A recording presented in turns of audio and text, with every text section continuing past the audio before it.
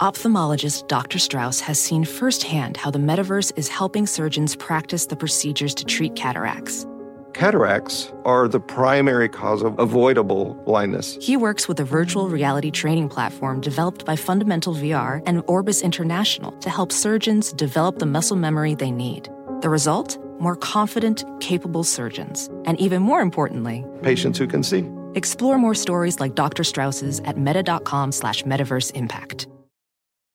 Caesars Sportsbook is the only sportsbook app with Caesars Rewards. That means win or lose, every bet brings you closer to the types of perks only Caesars can offer. Like hotel stays at over 50 iconic destinations, bonus bets, daily profit boosts, tickets to the game, dining, and so much more. Whether you're a new or existing customer, Caesars Sportsbook is always rewarding. Must be 21. Gambling problem? Call 1-800-GAMBLER. Caesars Sportsbook. Don't just spectate, participate. The legends are true. Overwhelming power! The sauce of destiny. Yes! The most legendary sauce has arrived as McDonald's transforms into the anime world of WickDonald's. The greatest flavors unite in all new savory chili McDonald's sauce to make your 10-piece Wick Nuggets, fries, and Sprite ultra-powerful. Unlock manga comics with every meal and sit down for a new anime short every week only at WickDonald's. Ba-da-ba-ba-ba, go! At participating McDonald's for a limited time while supplies last.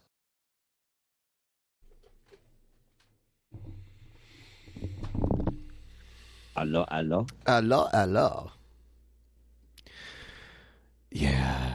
Welcome, everyone who's listening to this pre-recorded pre-show. We just got Jeff in the call.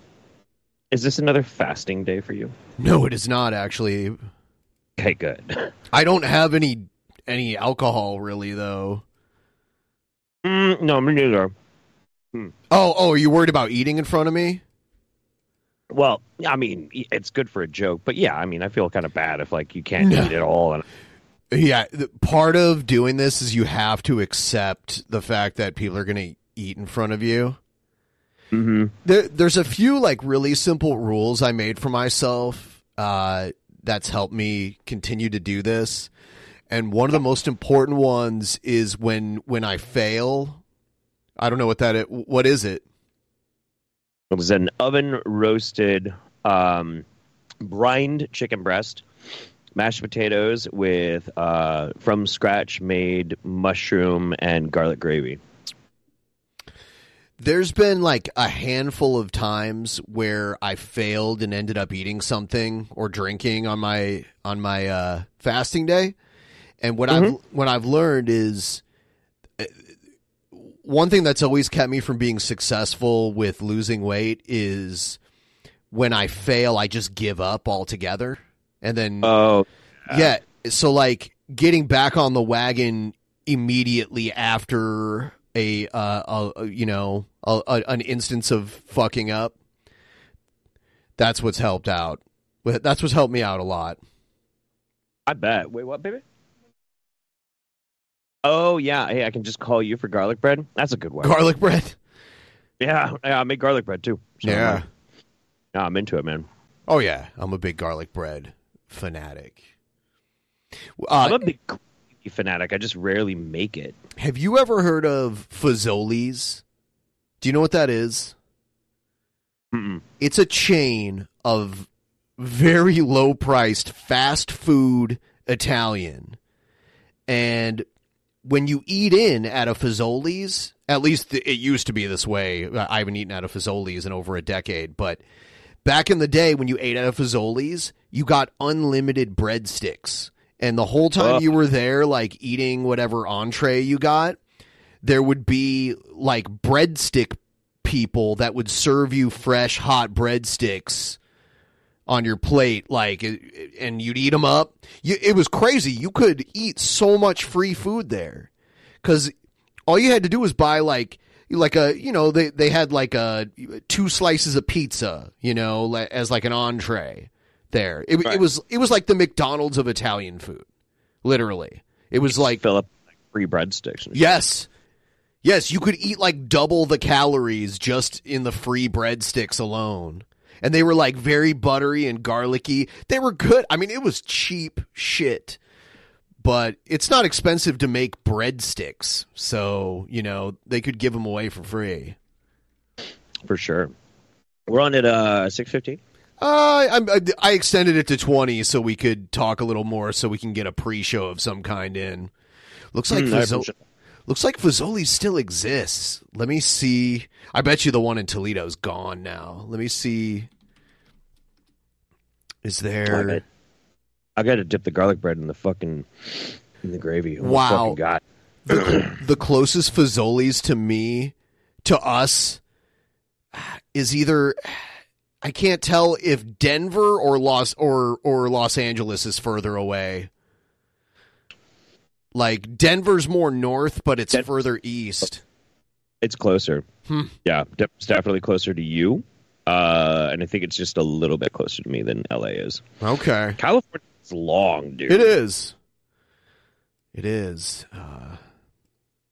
It is a not fucking around distance. Oh. Garlic bread! Oh my God.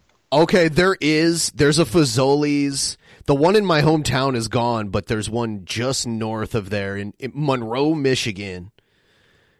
Dude, I gotta go to Fazoli's. Yeah, there's.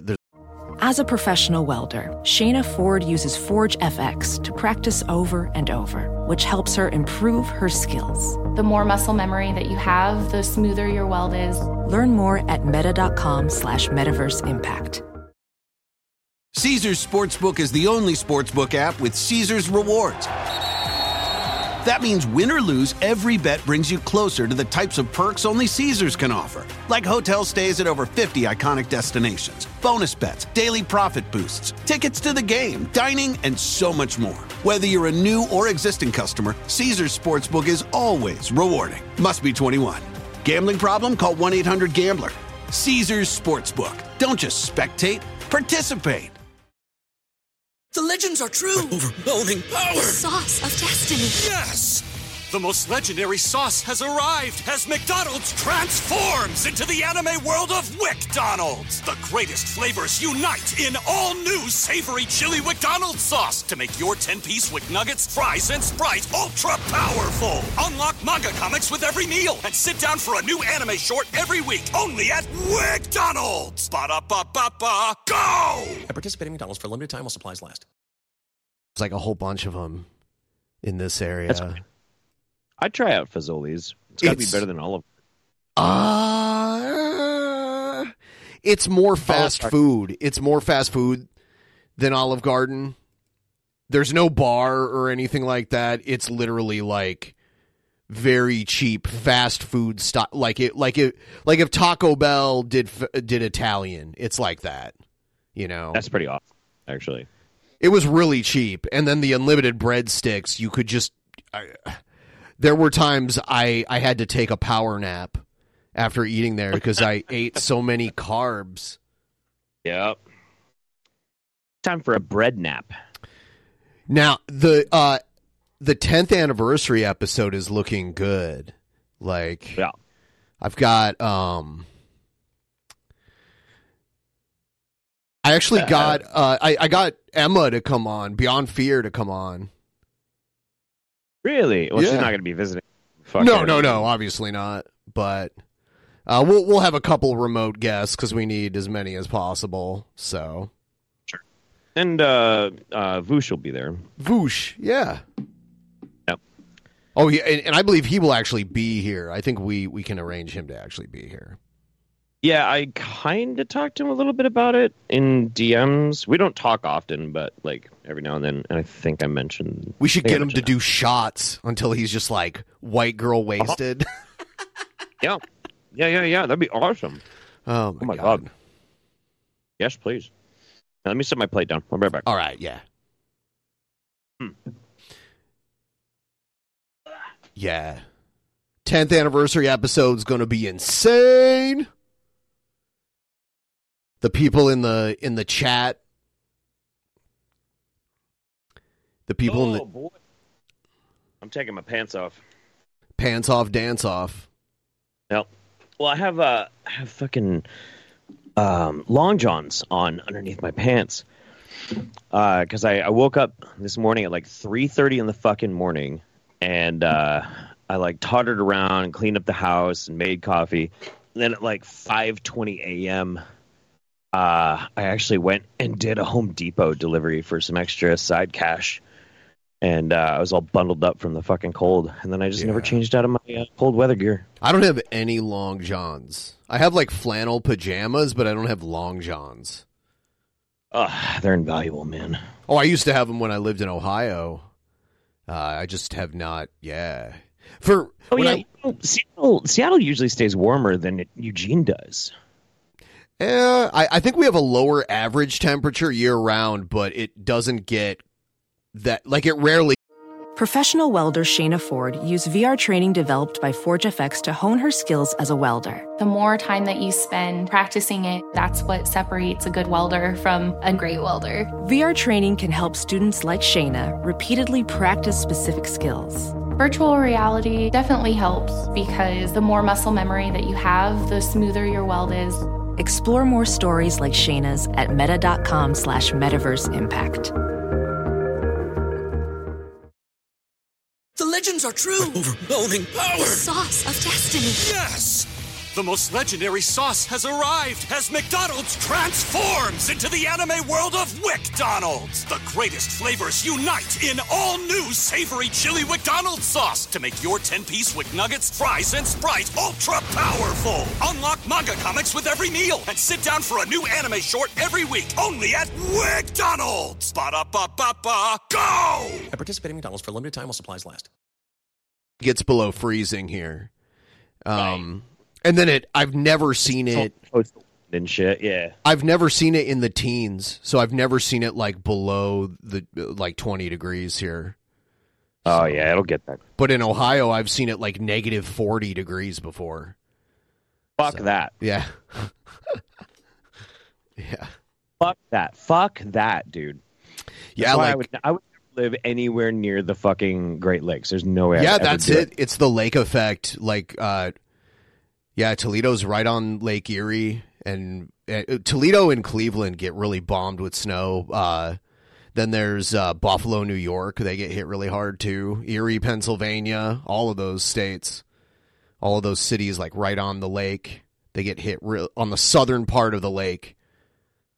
And yeah, no thank you. My Yooper family members, you know, they obviously, it's the Upper Peninsula.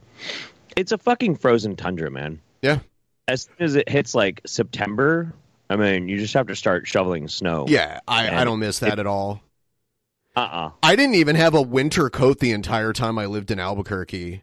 Like when I moved from Albuquerque back to Ohio, I was like, fuck, I need to get a winter coat now. Oh, yeah.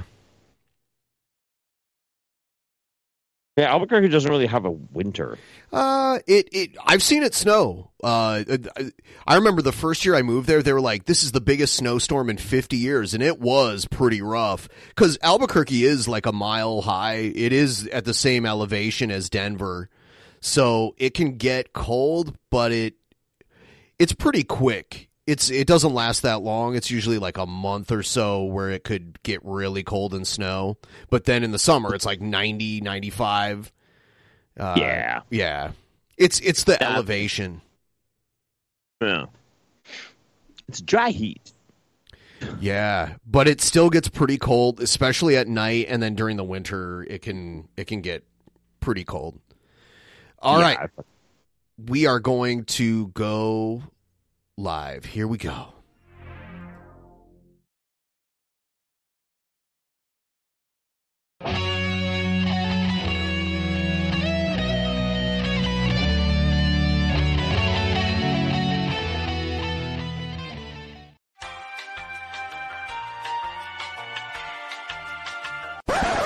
Hey everybody, have you heard about the Drunken Peasants Patreon? It helps support the show while getting you some cool perks. Check it out!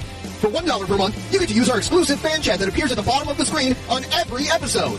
For $5 per month, you get 2 new private shows, including Actual Mania, as well as our back catalog of private shows, plus all lower tier perks. For $10 per month, you get all of our monthly video content. This includes multiple post shows, our monthly reviews, our back catalog of all that content, plus all lower tier perks. For $15 per month, your name will appear in the ending credits of each DP episode, plus all lower tier perks. For $25 per month, you get to take part in our monthly booking committee hangout to help us book our Patreon content for that month, plus all lower tier perks. For $33 per month, you get an exclusive piece of DP merch each month, plus all lower tier perks. For $50 per month, you appear in the opening credits for each DP episode, plus all lower tier perks. For $100 per month, you get to join us as a guest on an episode of the Drunken Peasants podcast. Plus, you guessed it, all lower tier perks.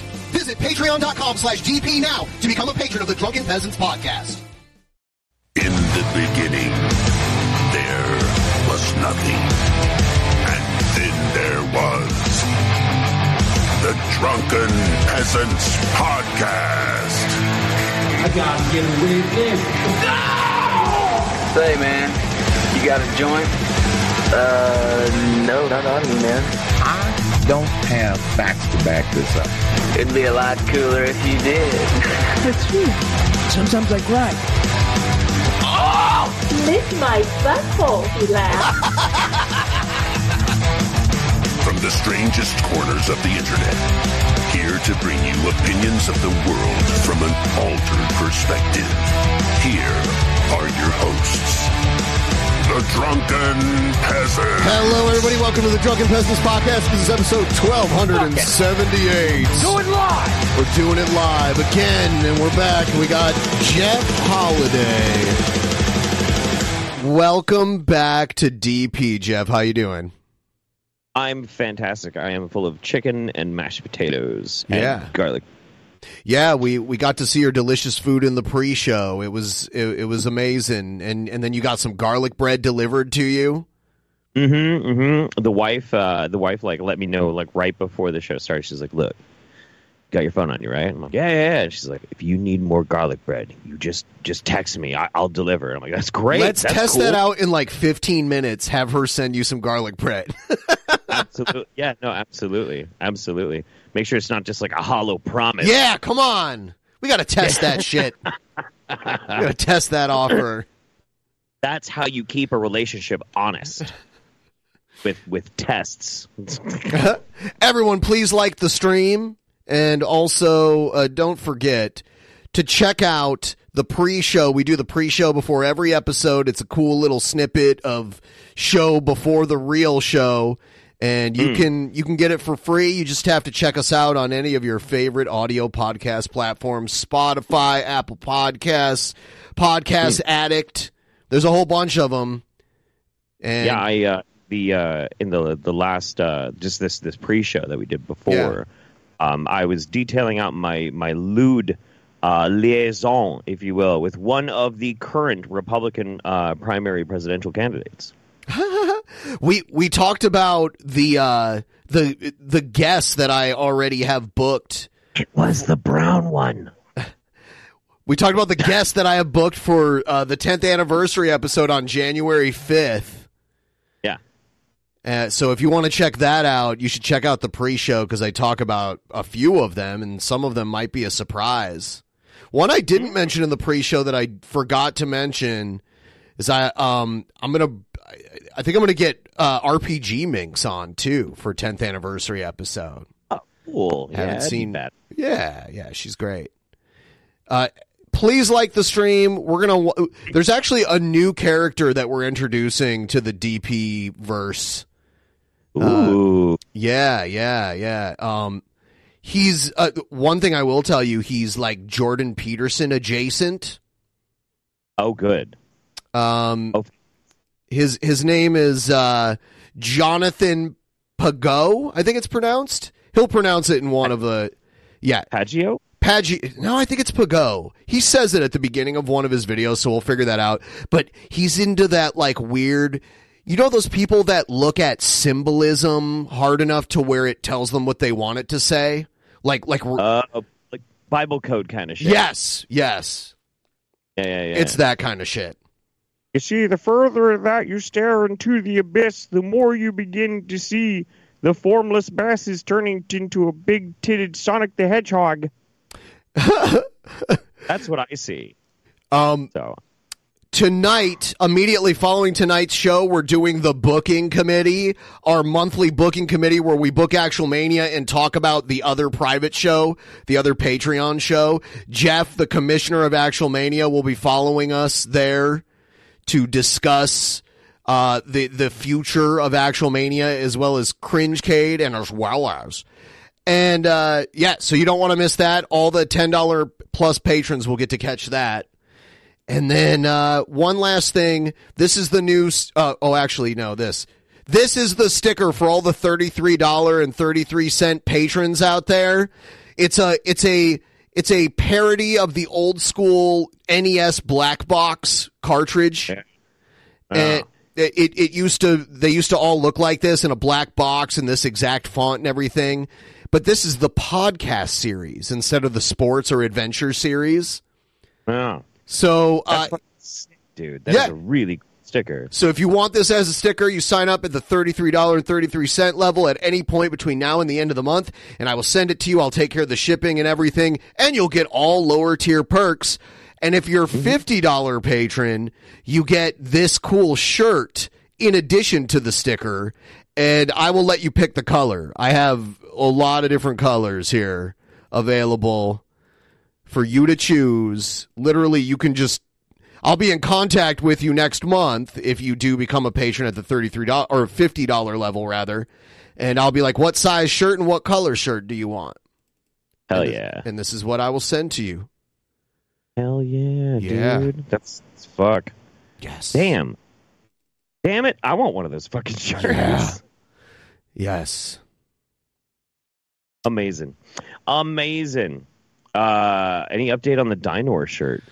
The Dynor shirts, I'm giving everyone a little bit more time to get me the information that I need from them. Because there's a few stragglers that have not given me their shirt size, and or which the black or the white Dynor that they want.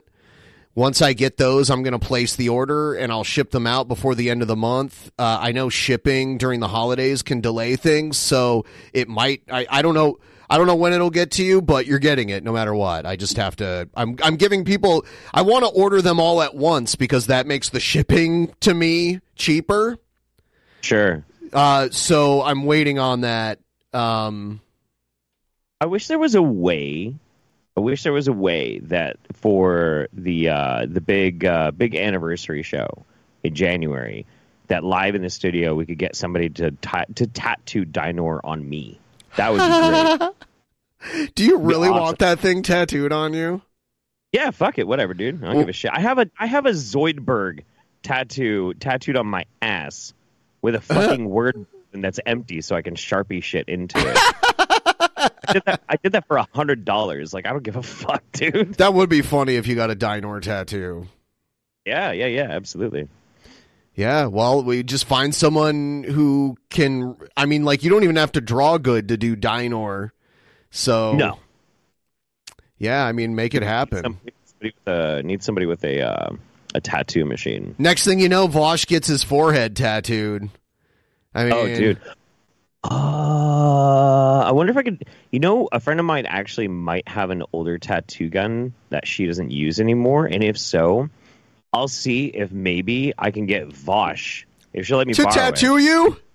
To tattoo Dynor on me. I doubt he would do that. I feel like he would not want to do that, but maybe. I don't know. I don't know. Because he doesn't know how to do it. He doesn't know how to, like, do it with the needle and everything. He's not. I doubt he's even been tattooed.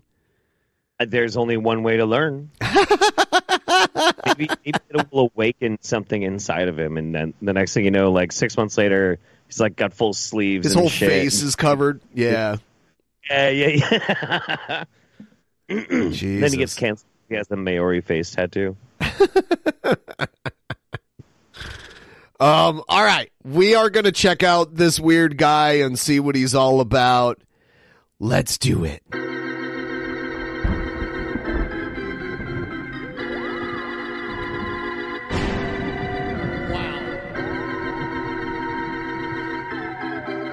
I can turn off the goddamn internet. Oh, don't touch me. Don't touch me. DPI, they're gonna touch me. Antagonism.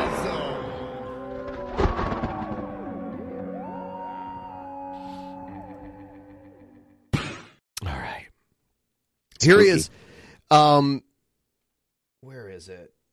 I need to get his actual. What I did was I got the. You know how like there's the intro video people can put on their channel. Yeah. That I think is the one we need to watch first. So we know what his name is. Yeah, because he says it in it. And I thought I had just a moment here. I'm getting it really quick here. I thought I already had it in the playlist, but apparently I'll just talk about how shaggy I'm getting. I just decided to grow out my Hitler Youth haircut, and now I'm like just here it is. Shit, your Hitler Youth haircut. All right, here he is, and we'll listen to his name so we can figure out what the fuck it is. Here it is. My name is Jonathan Pageau, and I'd like to. Jonathan Pageau. Pageau. Okay. Yeah, that's about right. Well, when I hear it, I think of Pageau, which is a bike or a car company, a French car company. Pageau. Pugeot. Pageau. I feel like I know of or I've seen like an actor that was like that had the last name Pageau. You know, so like that's why I thought it was Pugeot. Pageau. If you go to Europe, Pageau cars are everywhere. We just don't have them in the U.S. for some reason. Have him say it again. Okay. My name is Jonathan Pageau, and I'd like to welcome Pageau. Pageau. Yeah. Welcome you to my channel.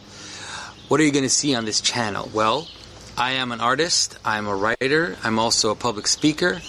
But most of all, I'm someone who sees patterns and sees patterns. Now, the human brain has evolved to see patterns. It was one of our survival mechanisms during primitive human existence. Absolutely. So in modern times, we see patterns that don't exist. Our mind is conditioned to see them, even if it's not a real thing. Like here's a perfect example.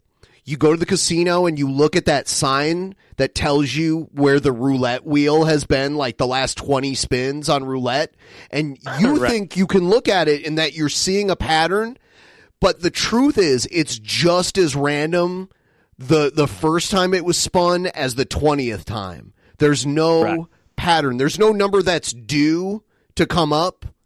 They're all equally as likely. Well, right. And it's like, it's more, it's not even just like higher brain function that we do pattern recognition. I mean, like evolved from a very, very basic, I have a degree in biology. It's evolved from a very, very specific instinctive trigger mechanism inside of a lot of animal brains, which is our visual cortex, like our eyes, senses, have two pathways to being processed, what we see. One goes to our higher brain functions where we can conceptualize this happening. But the other one goes straight to our amygdala. So if you see like a wiggly stick, you can actually see and have a fear response that it's a snake before your higher functions are like, no, that's a stick. So you're like, that's that jerking like, sort of thing. Yeah. And that's pattern recognition. And that also is interesting because the amygdala provokes fear and flight, and like panic and paranoia, expressions. So it's kind of like a weird biological function in theory that why some people who see a lot of patterns are paranoid. Yeah. It's like, I don't know if you've noticed that, but I've noticed they're targeted individuals. Right. Absolutely. Gang stalkers talk about patterns all the fucking time. Beauty in the world. And I see these patterns as the way our consciousness engages with the world around us, makes sense of it, engages with it. But also, this beauty and this pattern seems to me to be a glimpse of something more. And so as an artist, you'll see me exploring these patterns through carving. I'm a professional icon carver. icon carver. I'm not cool. familiar. I'm not familiar with the trade, but as a writer and a speaker, well, on this chain I'll be putting up all the Look who's there in the lower right-hand corner right there.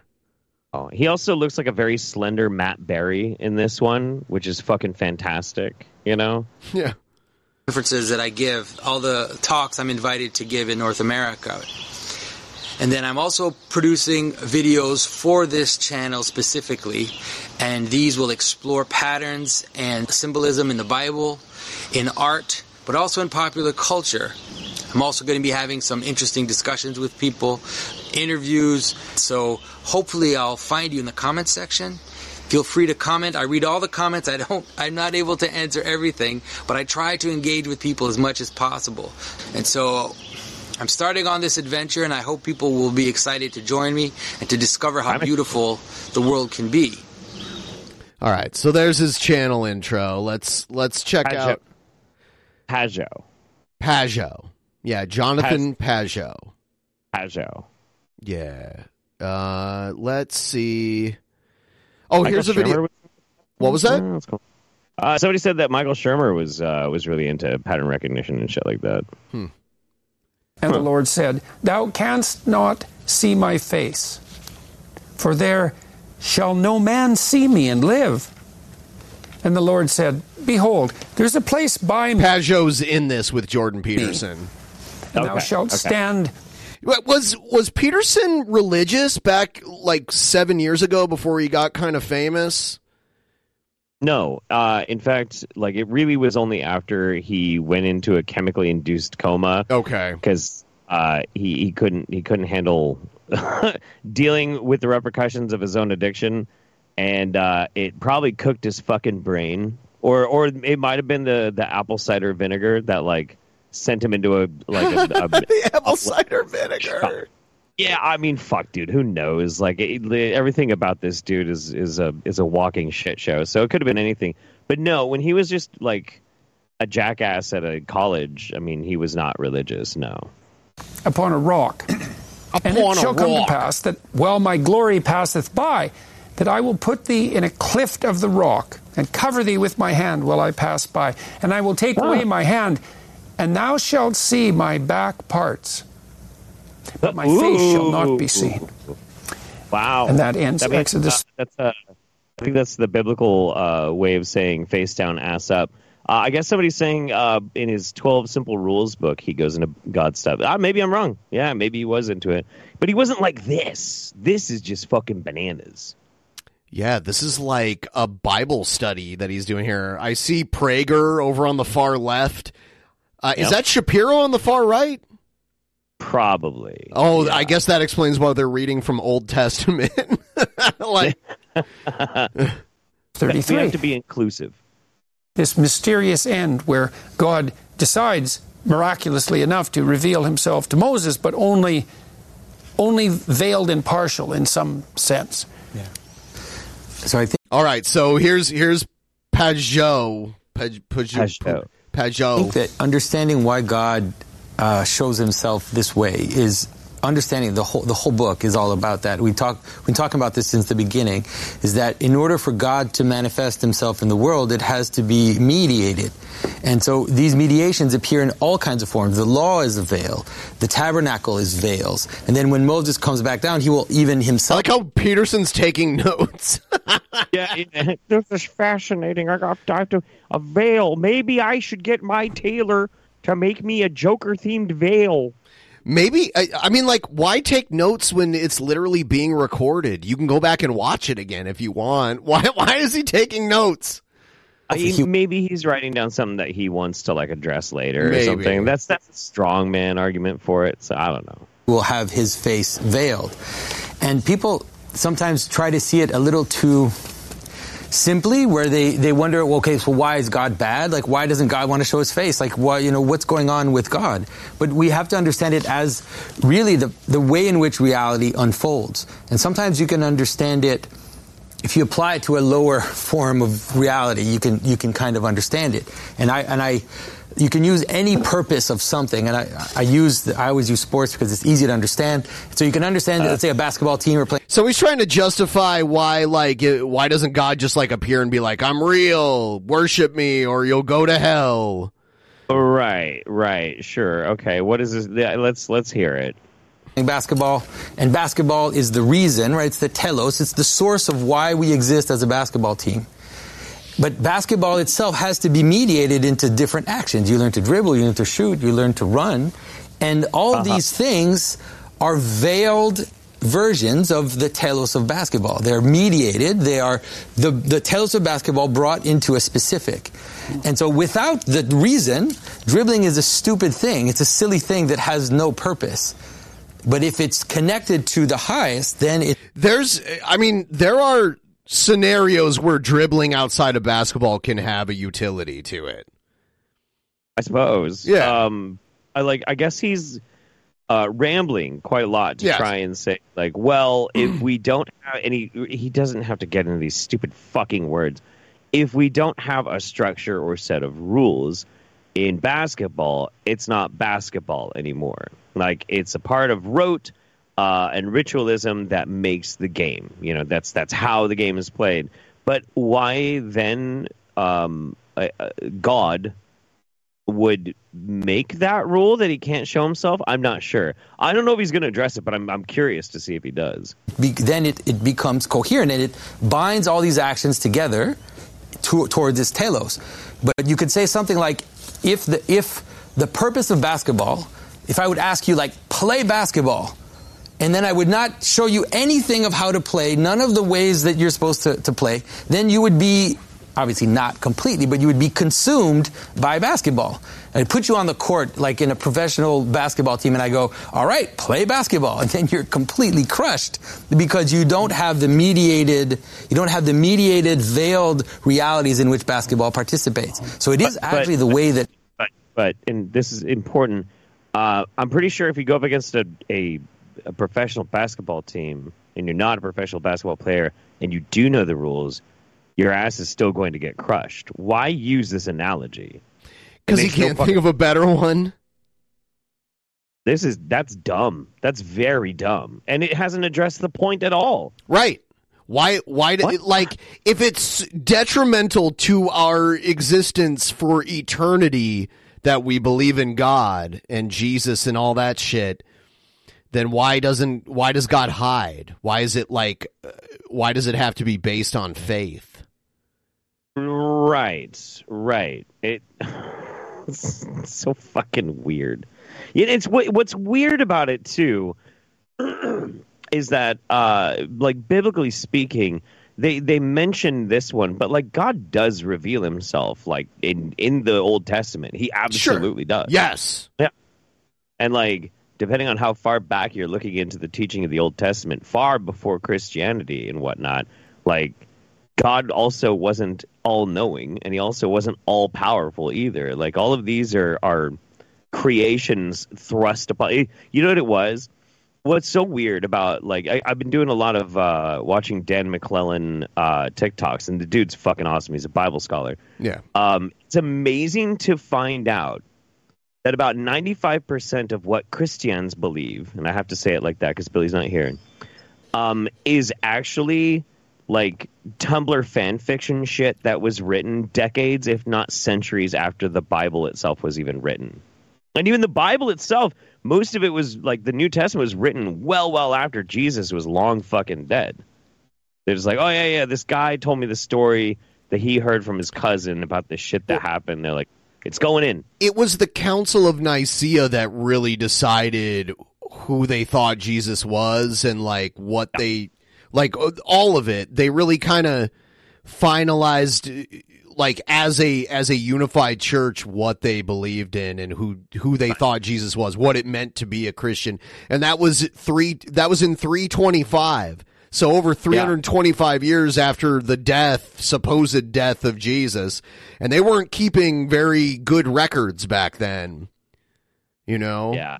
It's absolutely fucking bananas. Yeah. Reality functions. I like the game metaphor too, because oddly enough, I like the metaphor that you use that didn't make sense, oddly enough.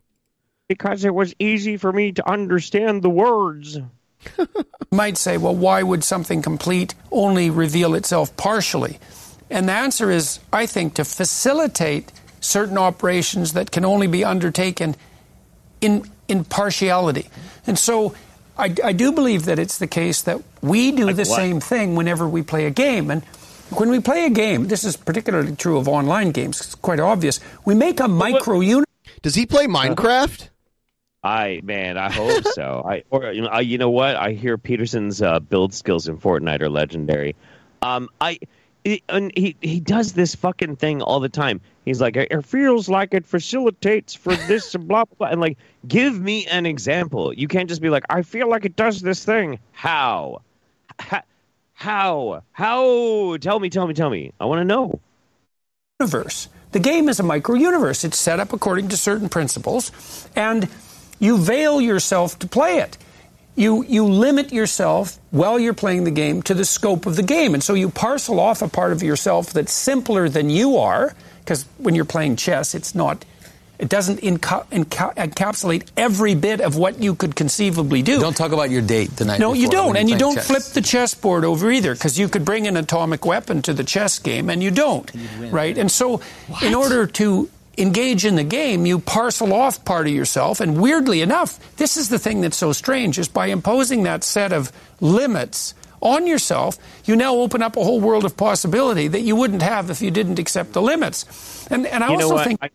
I swear to God, I can picture perfectly in my mind Jordan Peterson having just a filthy bitch boy fucking cry fest while holding like a rook and being like, you don't understand.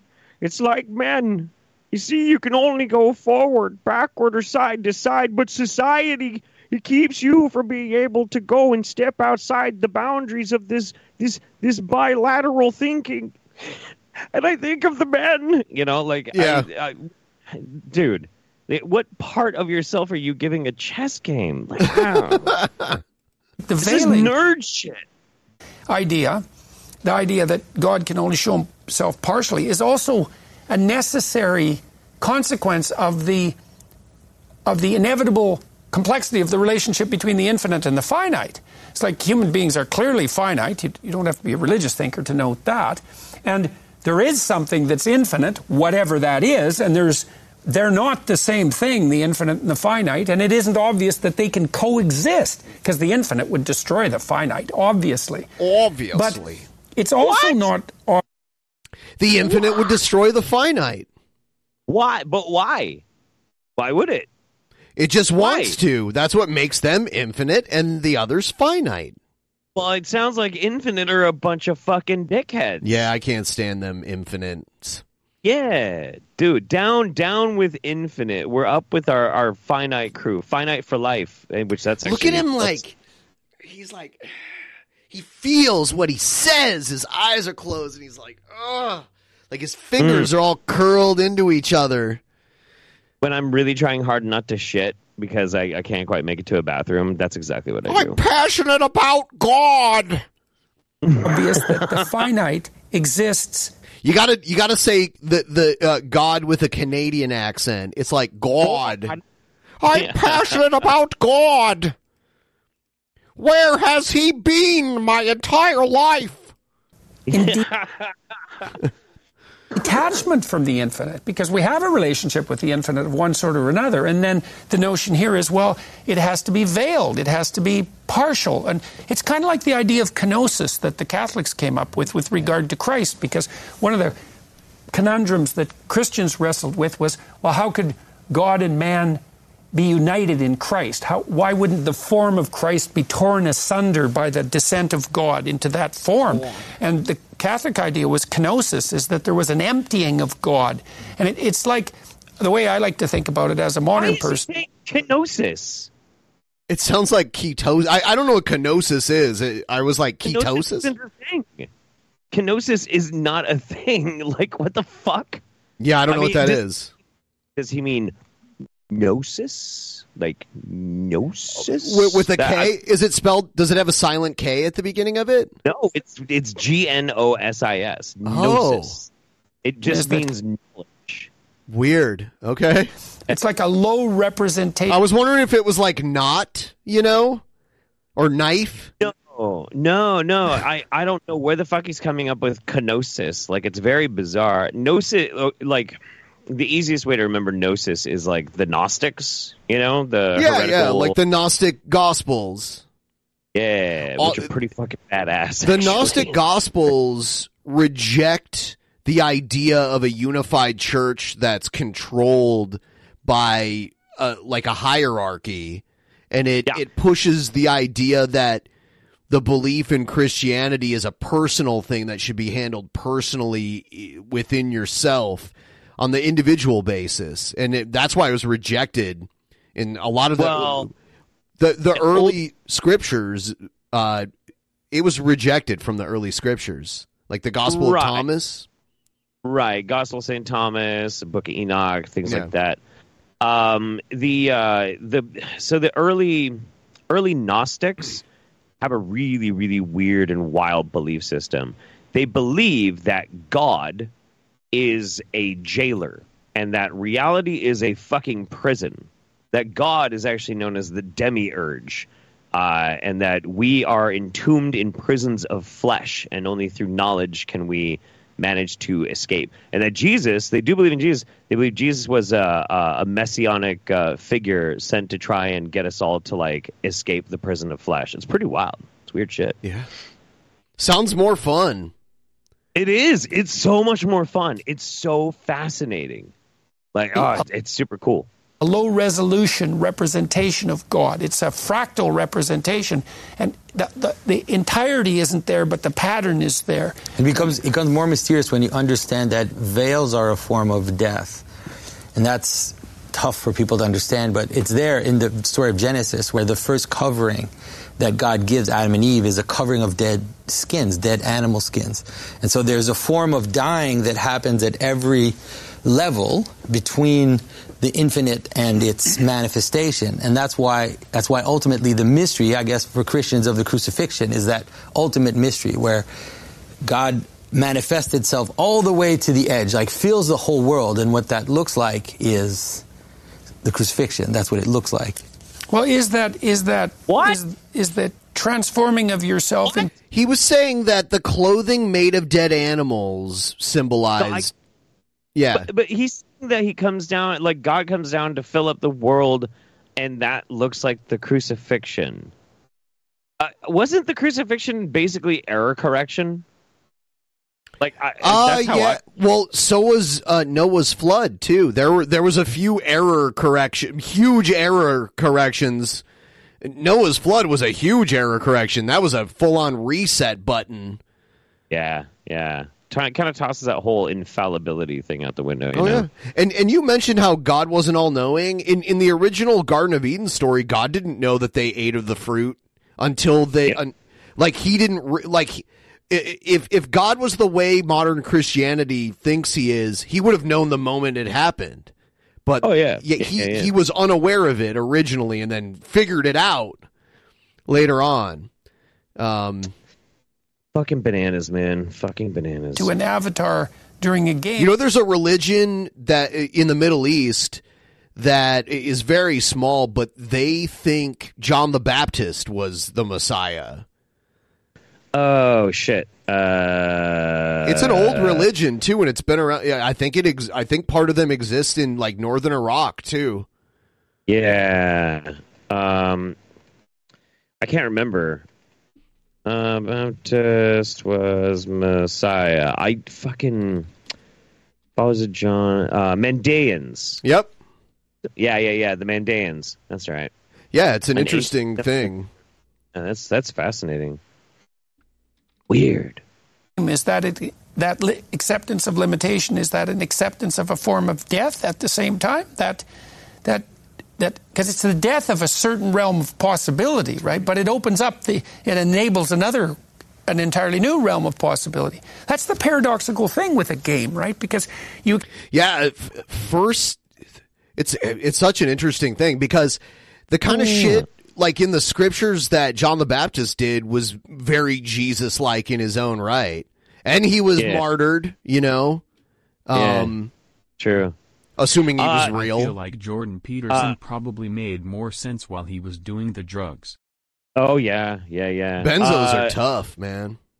Alcarat's totally schooled me. So I guess I wasn't spelling kenosis right, but it's the renunciation of the divine nature, at least in part by Christ, in the incarnation. Okay. The concept of the self-emptying of one's own will and becoming entirely receptive to God and the divine will. That's freakish. That's gross.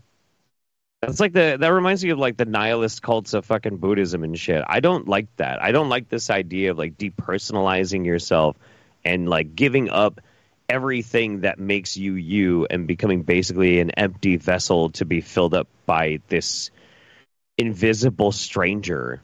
You know, like that's really weird. That's kind of like rape fantasy kind of shit for me, and I don't like that. I'm not into it. But I mean, hey, you know. When you said that, it made me think of the friendly stranger. You know what that is? It's when you sit on your hand until it goes numb and then you jerk off. That made you think of that, huh? Well, you said invisible stranger. I'm like, oh, it's kind of like the friendly stranger. Yeah. Except these incredibly particularized limitations. There's almost nothing you can do on a chess game, but there's an almost infinite number of potential chess games, and none of that whole infinity wouldn't exist without that imposition of this principle, the set of principled limitations. It's so strange. Well, there can't be any I-thou relationship without some rules to I'm about to chime in now. Brace yourselves, everybody. mediate without some limitations to what I am. If I'm all-encompassing, there's no I-thou relationship, and that's really what Moses is asking for, is for that relationship that connects him to the Almighty. Oh, they cut him off real quick. He don't believe in Jesus. All right, here's a little more. Oh, this one's good. This is Jonathan here talking about the obsession that society has with the oppressed and how it's anti-Christian. Which is weird because weren't the Christians oppressed for a very long time at the beginning of their existence? It wasn't until 300. Well, like the Council of Nicaea, that's like. I think they were oppressed even after that, though. Like when did Constantine come along? Because I mean, really, Christians are the most oppressed group right now. Not now, but they were at one time. Right now, have you seen what they're trying to do in schools? Removing prayer that has not been in schools, but they won't even let us put prayer in schools. Truly, Christians are the most oppressed right now. Like the early to mid 300s was when Christianity. That's when they had Council of Nicaea because it started becoming the establishment religion of Rome after being illegal for so long. Now it became like the establishment religion. So so like hundreds of years back then, without accurate record keeping and everything, things like ideas and things died. Like time passed way more slowly. You know what I mean? I liked Christianity before it became mainstream. You're a hipster. No, I'm just original. Listen, I found out about Christianity when it was like at its first impulse, its first album. Now this new shit comes around. Everybody knows about it, and it's boring. You know what, though? It was like a trendy, like hipster kind of religion. It really was at the time. It really was. True. Although at the time of the Roman Empire, the empire at that point, I can't remember. There were lots of messiahs. It was the Roman. Yeah, it was like so. Like Constantine's wife was dabbling in. She was dabbling in Christianity, almost like people would dabble in like Kabbalah now or something. And the story goes like they painted crosses on their shields at war and kept winning. So then they were like, oh, maybe we shouldn't kill Christians anymore or whatever. That's the story I always learned in like religion class, and because I went to Catholic schools and shit. That's what we had always heard. So I always find it really interesting, though, like one of the reasons why it took hold so much and why there were so many like little tiny cults that were just like Christianity all throughout the region, like during the time of Jesus. When you point that out to some people, they're like, well, I don't understand why that would happen. Because life sucked. Like back then, life was shit. And you got like some messiah coming around being like, hey, yeah, life sucks right now, but hey, if you like do these couple of things, you get to live forever in the afterlife after you die, at 35. So, All right, so Drew McMahon asks, hi, Jonathan, can you comment on our current obsession with the oppressed? Why is our culture so obsessed with it? Every conversation, especially as it relates to politics, has to do with the oppressed and gets used as a point of leverage. What's going on? Is there any relationship to this verse in the Gospel of Matthew? But when you get to the needy, do not let your left hand know what your right hand is doing. I mean, maybe for sure. The obsession with the oppressed, the way that it's happening now, is something like an anti-Christian trope. Which it sounds weird because anti-Christian in the strict sense, in the sense that it is something which comes from Christianity, but then opposes Christianity. That is, it's a kind of parasite of Christianity, something which looks at the outset like Christianity, but then turns against, becomes upside down. So René Girard noticed this himself, even when he started writing his books. Hey, I do have to point out, though, like right at the beginning when he first starts talking about it, he's like, yeah, it really is. It's just an affront to Christianity. And he's talking about something that like is very, very widely common in today's society. So he kind of did just do, well, Christians actually are persecuted kind of thing. Or close enough. I'm going to take a win on that one.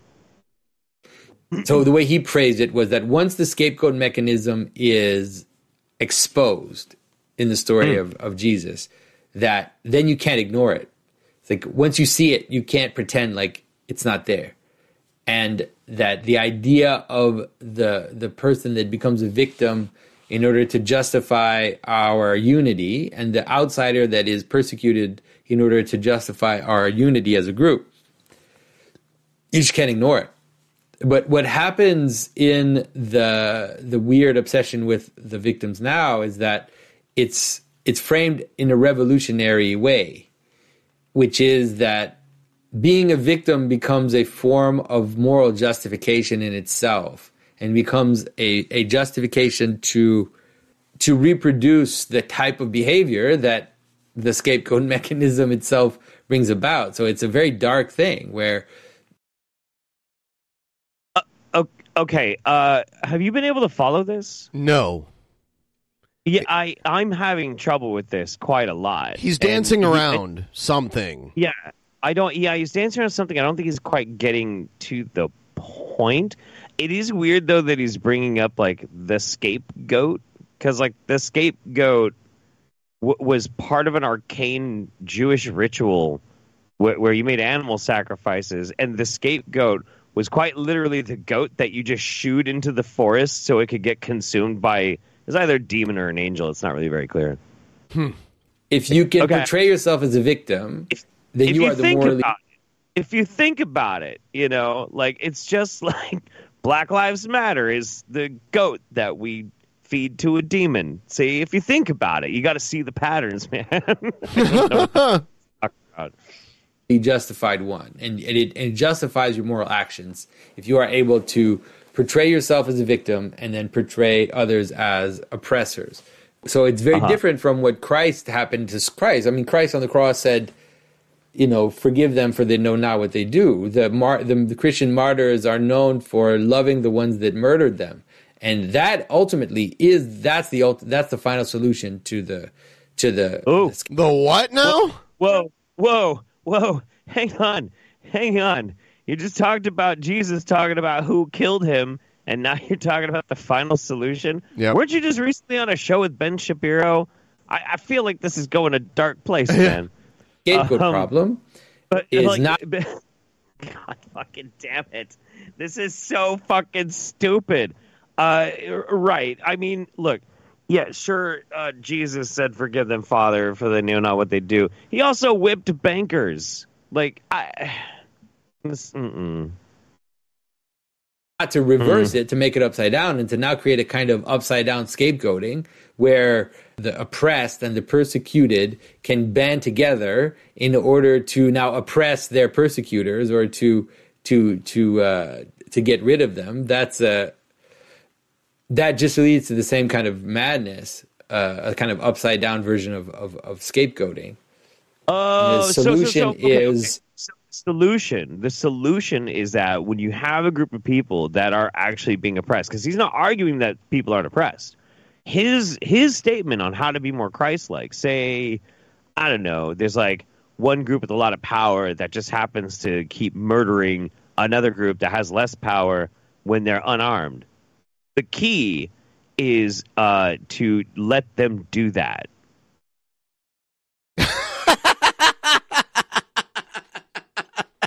Let them do it.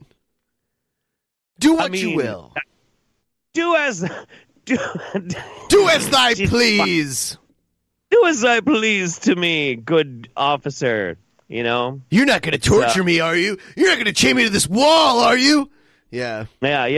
Oh God. Oh please. And look, you know, I hear actually that 40% of all cops actually identify as an alternative religion. If that sounds interesting to you, you should probably Google 40% police officers. To see yourself as the persecutor, and then to forgive those that persecute you. That's the solution. If everyone did that, then we would have healed the problem of identity. What if we did? Wait, no, okay, hang on. I need that back. Can I give a theory of this? Yeah, please. This man here, Jonathan Pageau, is the result of the first ever human being conceived from two biological males. And those two males are Judd Apatow and Ben Affleck. And they reproduced. Okay. And created this man. Who carried him? They had a pouch that they carried him. He's part They needed marsupial DNA to make it work. So they used a Tasmanian devil DNA. Did they both get a pouch and share the load? I'm sure they shared lots of loads. Yes. But okay. And they just go pouch to pouch and just kind of like schlorp Mr. Pageau back and forth. Yes. You know? Yep. Yeah. Okay. And then to forgive those that persecute you. That's the solution. If everyone did that, then we would have healed the problem. What it was. That's what. Right. So when like an oppression is being done to you, you should just forgive them, and that will make everything better. That is the most conservative thing I've heard this man say. That's incredible. All right, so I have a little more from him. Let's see. All them back and forth. This is about Black Friday. What he thinks about the symbolism of Black Friday. Oh, so Elijah Stonebreaker in the questions asked, "What is the symbolism of Black Friday?" All right, not even trying at this point, right? You're throwing on a hoodie. You're not even fixing your hair. You've given up, Jonathan. I'm vibing with this. This is just full blown like wake up. I wake up, I grift. I fucking eat, I grift. I take a nap, I grift. I go to bed, I start it all over again. That's some Sigma grind set right there. Fuck it, dude. Whatever. Basically, Black Friday is symbolism happens. It's revealing what the God is. And it's happening without anybody planning it, without it being on purpose. It's like it's emergent liturgy in the sense that what it's doing is that he says a lot of nonsense from the jump, and then it slowly comes together into something. But everything, yeah. Listen, it's 40% off all tablets at Best Buy, and that reveals the Godhead. Exactly. Of us in the West worship money, worship success, worship comfort. These are the things that we worship. And so we can have a celebration like Christmas and Thanksgiving. But what happens is those celebrations get transformed by the real God that's ruling over us. And Black Friday is really the God appearing. It's saying there's going to be a holiday that is absolutely coherent in all its symbolism that nobody planned for, that nobody decided. And if you ask, why is it called Black Friday? Why is that? But it was literally fucking created. People made it. People made Black Friday. What do you fucking... It started because of after Thanksgiving Day sales. That's it. That's the only fucking reason. It was actually crafted by a marketing department. Oh, fuck me. Oh, my God. Oh, my God. Oh, my God. I feel high right now with how fucking dumb you can get high off of this guy. Yeah. Yeah. Everyone watching right now, please like the stream and help us get a little closer to that goal. We're almost I'm guessing we should be at least 50% before the end of the show. If you guys want to help out, please use the link at the top of the chat to send us a couple dollars and your messages, and we'll read them live on the air. Thank you so much.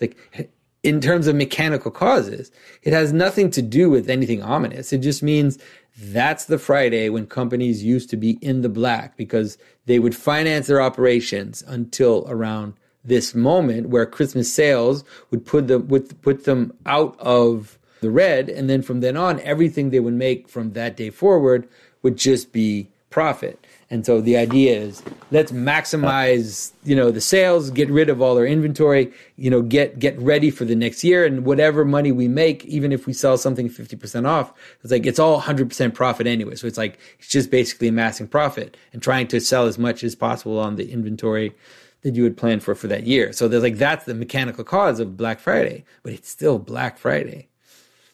And the people fighting in the U.S., especially in Canada, we don't have it so bad. But watching those videos of people, not so much anymore. I feel like COVID kind of killed Black Friday as we knew it before. It did. And now everyone, out of necessity, people who were averse to online shopping got into it, and people have just found it's way easier to just buy it online instead of standing in line in the cold and then fighting other people to grab boxes and run to your car with them. Right. There was a bunch of videos this year of people being where in the fuck is the crowds? Nobody's here in this Walmart. It's bizarre. And that kind of makes me sad. There was a few Black Fridays back in the day when I was in my late 20s where every Black Friday, I did this, I think, 3 or 4 years straight. I'd pack a bag lunch and I'd go to the mall, right at opening, and I'd sit down at the busiest spot at a bench, and I'd just people watch. And it was great watching people just go ape shit. It was fun, but you can't do that anymore. Fighting, trampling over each other, waiting it from 5 a.m. for the stores to open, and just rushing into stores to get their stuff. It's a ritualized thing. It's equivalent to the running of the bulls or whatever other thing that has the established running itself of the in other bulls. cultures. People get severely injured at the running of the bulls for a very long time. And it's revealing the God, it's showing you what it is that we worship. How? And I'm saying it I'm being careful. I'm saying this not I'm not even saying it as just a straight up criticism. It's just, it's hard for all of us, right? You celebrate Christmas and you want to get gifts for your kids and you want to make sure everybody has a good time. And so you kind of put a lot of effort into that. And then you notice that your kids, that's what they're thinking about, right? That's what they care about the most. And you think, oh no, well, it's about Christ. It's about Christ. And you try, but it's hard because it really is a battle to fight against the principalities that are ruling over us. What? And that's where it ends. Oh my God. Oh my God. This dude gets high on his own supply. What in the fuck? Holy shit. So Wyatt says, thoughts on trick-or-treating. What is the symbolism of children dressing up in costumes, going to strangers' homes, and now he's going to talk about Halloween. Requesting a good thing or a bad thing?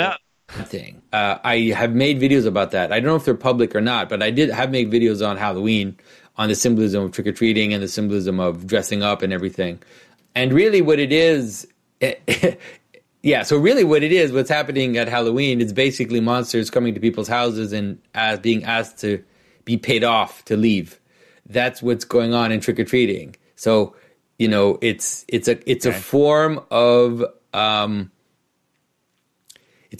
appeasing demons. Everybody's gonna be like, what? And then Jonathan, says that it's okay. They're children in fucking costume. Oh my God. They're appeasing demons. Appeasing demons. We're getting kids to worship Satan. To celebrate Halloween. We're paying them candy to worship Satan. But that's what is happening.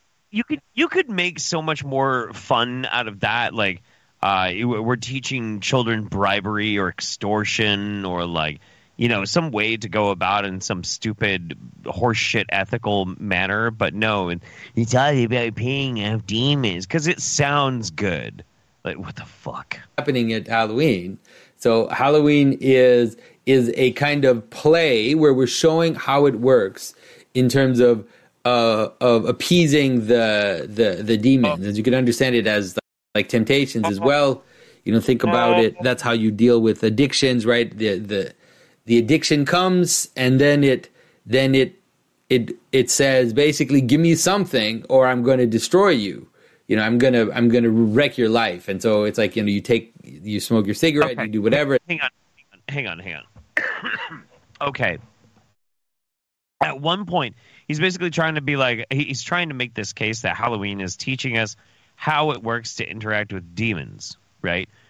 Which is fucking stupid. Fucking stupid. And makes no sense. And even in like the study of demonology, that's not like how interactions with demons work. But even more so, like what is he even describing at this point? It's something like, well, if you interact with a demon, they just want to fuck you over and you have to pay them off. Like that's not what? I'm fucking losing my shit over here. I mean, for fuck's sake, like the idea of a like an extorted sacrifice does not come from demons. It comes from God. Like that's demons in old school traditional like Old Testament and Christian mythology and that sort of shit.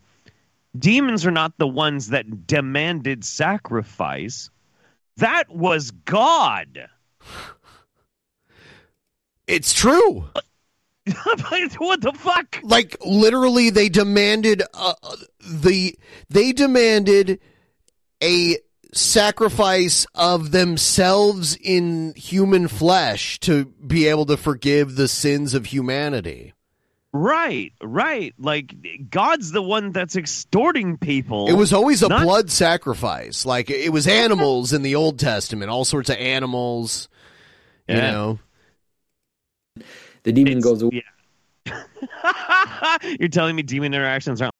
Professional welder Shayna Ford used VR training developed by ForgeFX to hone her skills as a welder. The more time that you spend practicing it, that's what separates a good welder from a great welder. VR training can help students like Shayna repeatedly practice specific skills. Virtual reality definitely helps because the more muscle memory that you have, the smoother your weld is. Explore more stories like Shayna's at meta.com/metaverseimpact. The legends are true. Overwhelming power! The sauce of destiny. Yes!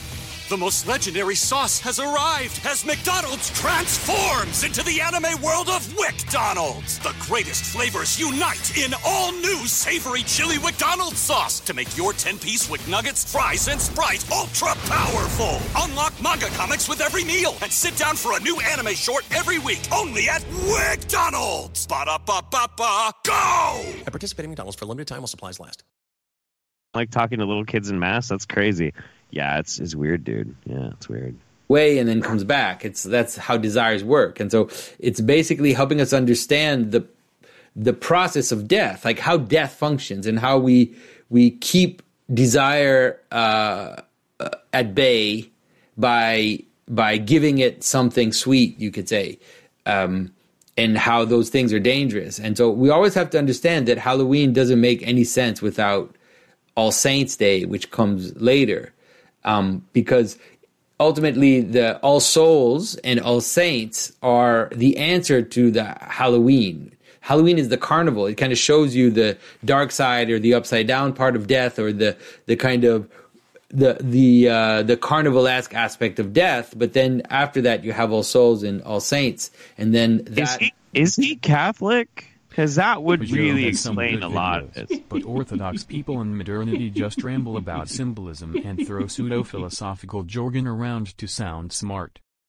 Yeah, I mean, like, the thing is, this dude might be a fantastic artist. He might have some amount of, like, brilliance about him. Yeah. I don't know.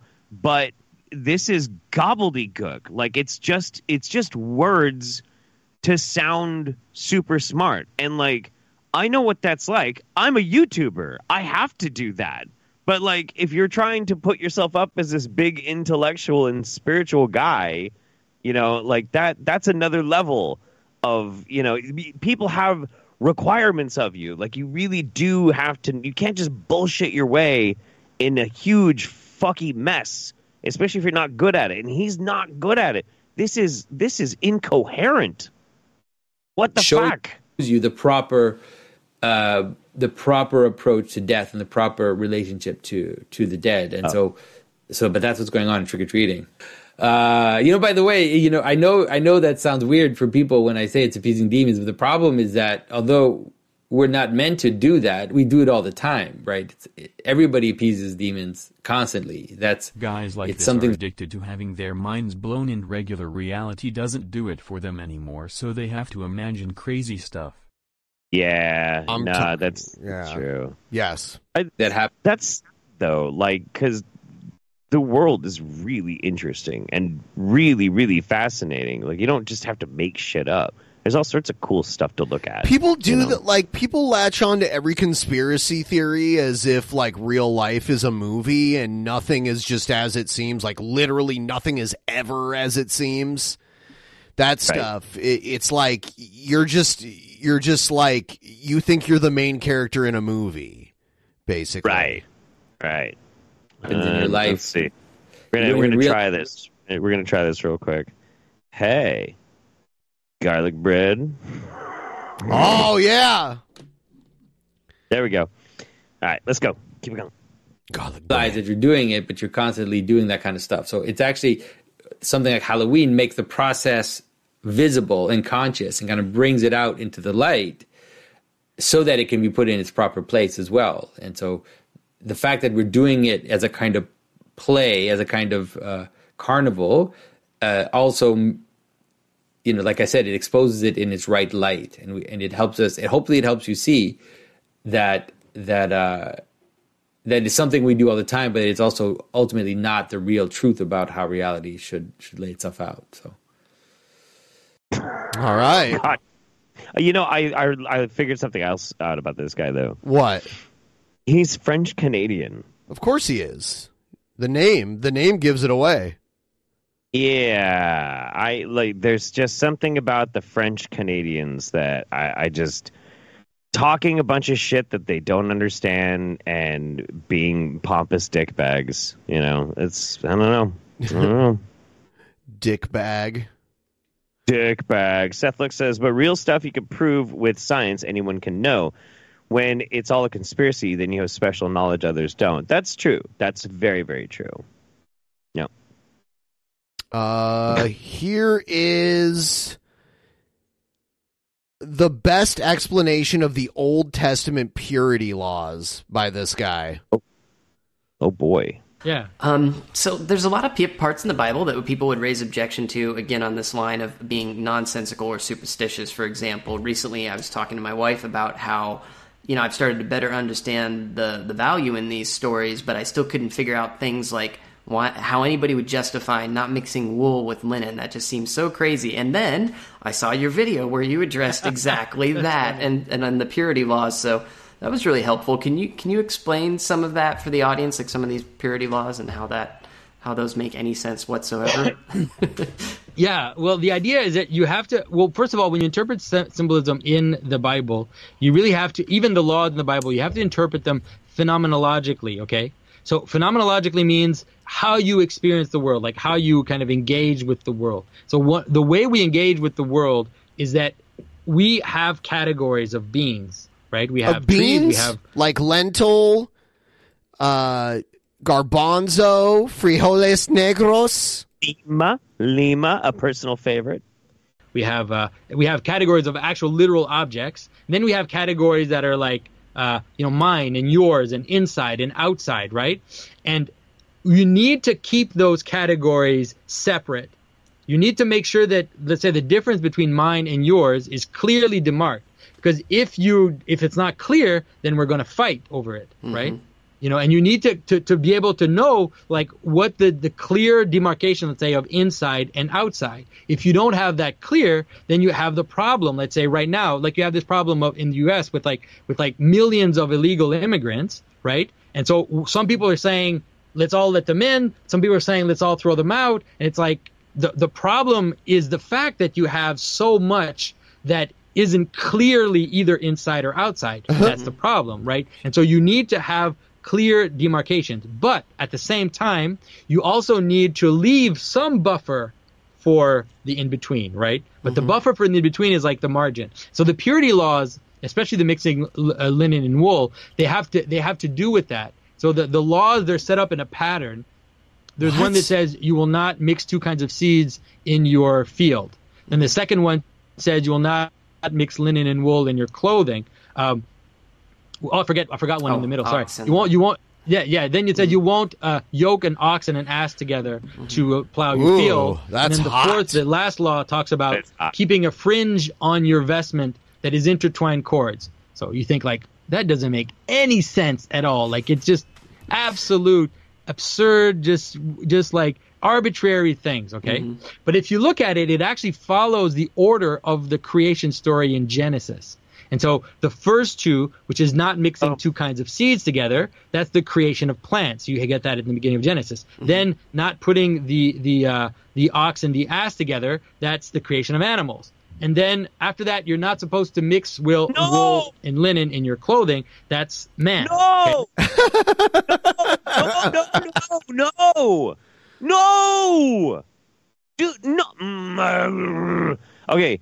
Why not plant the seeds together? Plants compete. Like one will probably kill the other. Like there's some plants that you can fucking grow together, like the three sisters, the beans, corn, and squash. Right, that's fine. But a lot of ones you can't grow together. That makes a really really simple case of like, okay, all right, like, right? That's not hard. Yes. I don't remember what the oxen or whatever the fuck thing is, and I don't care. The one about mixing wools and linens was quite literally to make a clear delineating line between the high priests, and the people. People were not allowed to wear the fancy clothes of the priest. It was to maintain a status fucking quo. None of this has anything to do with the larger, broad fucking allegory of the how everything has to be structured or how it comes to the creation myth. Or no, oh my fucking god, Jesus shit-eating Christ. Okay. Fuck. And then the last one, which is the fringe, that has to do with the Sabbath, the idea of leaving a part of the world that you don't work.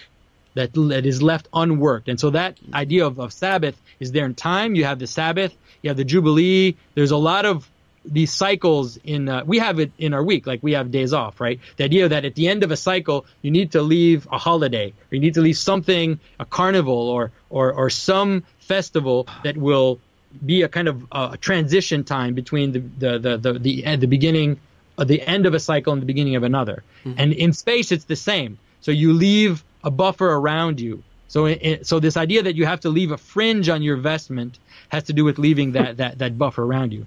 So the basic idea is that it's not just a bunch of stuff you're supposed to do. It's like it's a kind of like telling your kid to make their bed or to wash their hands. It's like you're giving people a way of being that will then have repercussions in. Yeah, he's saying that it's all cleanliness laws. It's all about cleanliness. I get the same argument from Muslims about a lot of their rules, like their like dietary, like, you know, halal food and that kind of shit.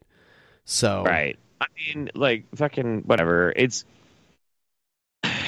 you know, the easiest answer to this whole thing is it is an old book written at a different historical time, and there's probably a lot of shit that doesn't make any fucking sense, and maybe we don't need to pay attention to that.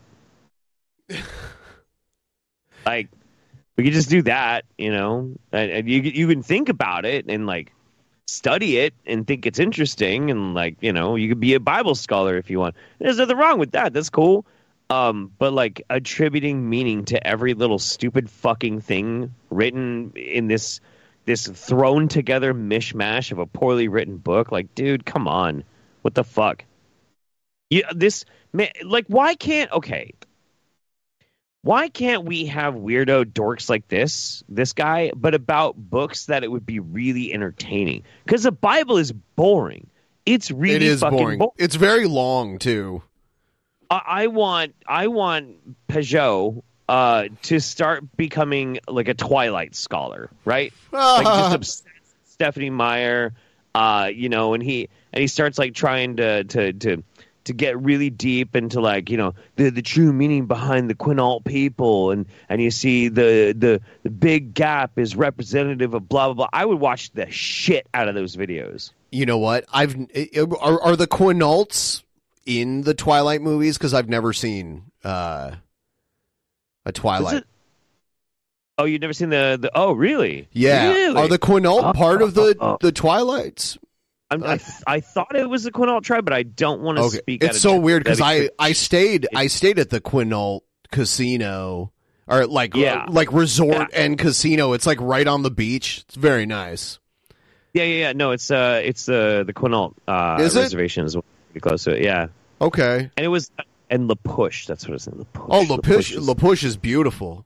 Beautiful place. It is beautiful. Yeah. The Olympic Peninsula.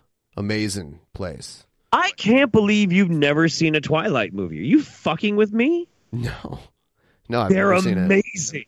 it. They're so fucking. I know that crazy. they were filmed around here. Yeah. Part in Washington, part in Oregon, like all over the fucking place in the Pacific Northwest. And I am not fucking around, dude. They are quite possibly some of the most entertaining movies I've ever seen. They are so shit. The Quinault Reservation is just north of Aberdeen. Yes. Yeah. Yep. Their way of seeing the world. So if you tell people don't mix seeds, don't mix, you know, different types of cloth, it's like they realize that, no, you need to keep things separate and you need to not mix them, because if you mix them too much, then you get confusion and the world starts to fall apart. Mm-hmm. And so that's basic. I don't know if that's clear enough. It's hard to explain. I gotta mention this. If you're sleeping on watching the Twilight series of movies because, like, I'm not a teenage girl, do yourself a favor. Get yourself some fucking alcohol and like a buddy. Everything's better with alcohol. And sit down and no shit, just watch those movies. And you, by the end of it, you will be howling with laughter at how fucking bad they are. It is incredible. You're fucking welcome. Go fucking do it. It is that's your quest. I'm giving it to you right now. Go fucking watch those movies. They're amazing. We're going to do a little more of a different video from this guy, and then we're going to move on to something else. Okay. So here's a little bit. This one, he talks about Moloch in this one. And good. Conspiracy theorists love to use Moloch, who's only named in the Bible, I think, like once or twice. Moloch is named. It had to do with like burning children alive for Moloch. It is mentioned in the Bible. It is mentioned in the Bible. I don't remember if it's twice. It's either once or twice. I'll look it up. And it's really like it's like a horror movie scenario, right? It's like Lord of the Rings, really. And so Sauron is trying to build a body for himself. Like, he's not completely incarnate, but he's using all these people's desire for power in order to create a body for himself. That's pretty much what it looks like is happening with this AI, which is that we're all running towards a cliff. We all know we're running towards a cliff. What? We're talking about AI now? Okay. All right. Fuck. Sure. The symbolic world.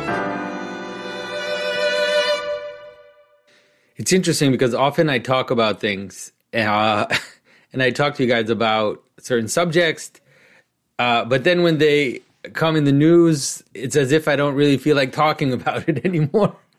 I don't know why I'm like that, but that's kind of how I am. And so everybody's telling me, you need to talk about AI, you need to talk about AI. And my reaction in some ways is that, I've been talking to you guys for years about AI, and I've been saying things like, if you want to understand what a fallen angel is, pay attention to AI for years, literally. And so now that the entire... Why? How in the fuck is an AI like fallen angels? Everything is exploding. I don't know why I hesitate to talk about it, but I will talk about it. And I'll talk about it through one interesting tack, which is, someone called attention for me to what they call the Moloch alignment problem. And to be honest, I never heard of this issue. It's something in game theory. It's kind of a scenario in game theory. And in game theory? Oh, God. The moment one of these dumb shits starts talking about game theory, hey, oh, man. Is he talking about MatPat game theory? Is that what he's talking about? No. Game theory. Trying to think of the easiest way to fucking... It's like... Okay. The study of mathematical models of strategic interactions amongst rational agents. That's just a theory. A game theory. Yeah. It's a way of basically talking about strategy, deep strategy, right? That's basically what they mean when they say game theory, Okay. It's interesting. First of all, it's called Moloch. It's based on a Ginsberg poem. And basically, it's based on a Ginsberg poem? I thought it was in the Bible. Oh. I don't even know what we're talking about anymore. God damn Moloch. It's the idea in some ways that technology has a will of its own, you could say, and it seems to have a kind of agency that no one can stop, like no one can act against. And the people that are behind this notion of agency, I don't know if they totally see it as a full agency or if they just see it as a kind of illusion of agency or mock agency. But in the end, it doesn't really matter, does it? Because it's definitely experienced as a kind of agency in the same way that you would experience individually something on you that you can't totally control, a force or a process in your own behavior, like an addiction or something like that you can't stop. I have the perfect co-host for this guy. He needs to make a new podcast with Brett King called Games Theory You Love. Games Theory You Love. You can tell the person, why don't you just stop? Why don't you just stop smoking? Why don't you just stop doing whatever it is that you're doing that you're addicted to? But for some reason, they get caught in this agency. And so it's interesting because the way that the Moloch problem lays itself out is that, there's a certain setup, and the person in the paper or the article that talked about it, I forget his name. I'll link to it in the description. He uses the arms race as an example of this, which I've used, when I talked about basically the Book of Enoch. He's so good at not getting to the point at all. We have changed topics like 6 or 7 fucking times. And I still don't know what the fuck he's trying to get to. This is bananas. My video in the Book of Enoch, I talk about the idea that the arms race is a good example of noticing agency in the world, transpersonal agency that you can't stop, right? That it's like you can, why don't we all just stop this? And it's like, okay, why don't you do that? It just doesn't work that way. And so this is, of course, what's happening with AI. And so what's happening is that people are in a kind of arms race where they can't stop the process, in that everybody knows that by making it happen, they are making, let's say, they're making the situation worse in terms of, let's say, humanity. But they also know that whoever doesn't do it. Why is like, why? Okay, he's talking about an arms race. It's like, what? AI versus what? Like, is there something competing with AI? Because I don't see that. And he's assuming that AI is just like somehow anti-human. Like, why? It's paranoia. Will be in the worst position of all the others. And so this isn't Terminator. It is Terminator. It's not Terminator. Skynet is ready to destroy us. You see, Skynet was really a representation of the god, the canine god Moloch. Fuck me. The fact that everybody knows that now that AI is kind of out of the box and is unleashed, whoever isn't on board with AI will fall at the end of the line, and whoever is on board with AI, although they know that they might, pretty sure they're making the world a worse place and a more chaotic place, and also a place where there'll be more control. Those two things at the same time. They also know that they have to do it, or else their competitors, whether it's a whether it's a competitor like another company, or whether it's a competitor like a country, let's say like China, they have no choice. Because do we want China to be in control of AI? Like, no, we want to be in control of AI because we don't trust the Chinese. But then do we trust Microsoft to be in control of AI? And so it's been very fascinating to see the recent developments. Would I trust you with AI? I mean, like don't most of us have Microsoft's operating system on our computers? Yeah. I mean, like... Unless he's a Mac guy, which, I mean, that's pick your evil empire, whatever. Right. Jesus Christ. Maybe he's a Linux guy. I doubt it, though. He's got to be rocking Ubuntu. Yeah. Or he's a true hipster. He's got the latest Debian build. This video is too long. I'm going to do a bathroom run. I'll put you full screen. You can talk to people. I'll be right back. Oh, no. Hi. I'm very furry today. I love that we have this something. If ever there was an image that was going to be perfect to encapsulate what just happened with that video that we had to watch, it's this thing right here. Yeah, wild shit. Terry Davis vibes. Yeah, no kidding. Hell's Only says it's using math to calculate the best moves to counter all possible moves made by an enemy. Of course, the problem is that in order to process all possible moves an enemy makes, one must be a paranoid schizophrenic. Look up John Nash of A Beautiful Mind in this game. Fuck you, buddy. Yeah, I mean, the whole thing with like game theory. I don't know game theory super well, but yeah, it's like in-depth strategy, brain kind of stuff, Ben is gone post ponies. Yes, all the ponies. All the fucking ponies. Yeah. One has to wonder if any of these guys ever read Arthur C. Clarke and Asimov, because those guys who actually talked about AI. Yes. I don't remember what the video was, but I recently watched a video about this made by this guy who just absolutely hated the movie I, Robot, and he got really in depth into a lot of Isaac Asimov's stuff.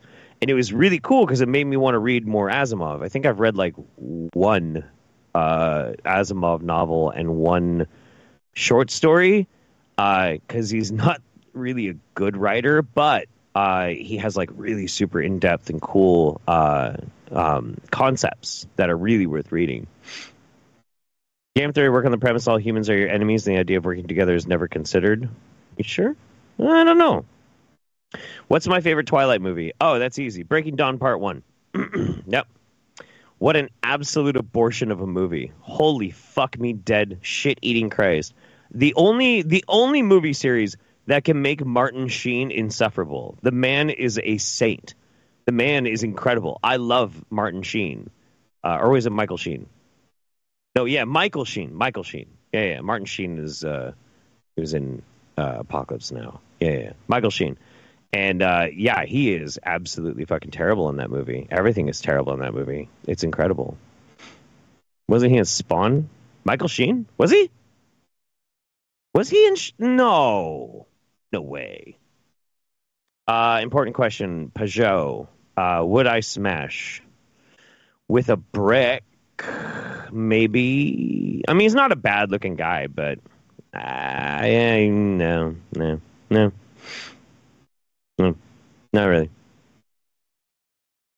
He played Jason Wynn in Spawn. Oh, Martin Sheen did. Yes, I'm talking about Michael Sheen, though. Martin Sheen was. That's true. Now I remember that. Yes, he was. Are we doomed in 2024's presidential election? Yes. Yep. That's right. Team Edward or Team Jacob? That's a tough one, man. That's a very tough one. Is it sparkly emo dipshit, or is it I really want to fuck a baby? And when it comes down to like having to pick those two, I think I'd go for sparkly emo dumb shit. I think so. Pretty sure. I'd have to go with that. I really can't co-sign on to baby fucking. I know that's kind of a bold place. Huh? What? What did I come back to? I was talking about Twilight. Oh. You gotta watch those movies, man. It's some fucking wild ass shit. Okay. Oh, did I get clipped talking about how I don't agree with baby fucking? Yeah, no, I'm okay with that. Spread that one far and wide. I'll put my foot down on that one, man. Now, when you want to fuck a baby, I just think you are a bad person. Probably not good. Not going to leave you alone with my kids. So no, I had Chat GPT write me some stories. Oh, cool. Yeah. I don't know if you would you like me to read them out loud, or do you want to put your flavor on them, or however you want to do it? I'll put some spit and polish on this. Okay, all right.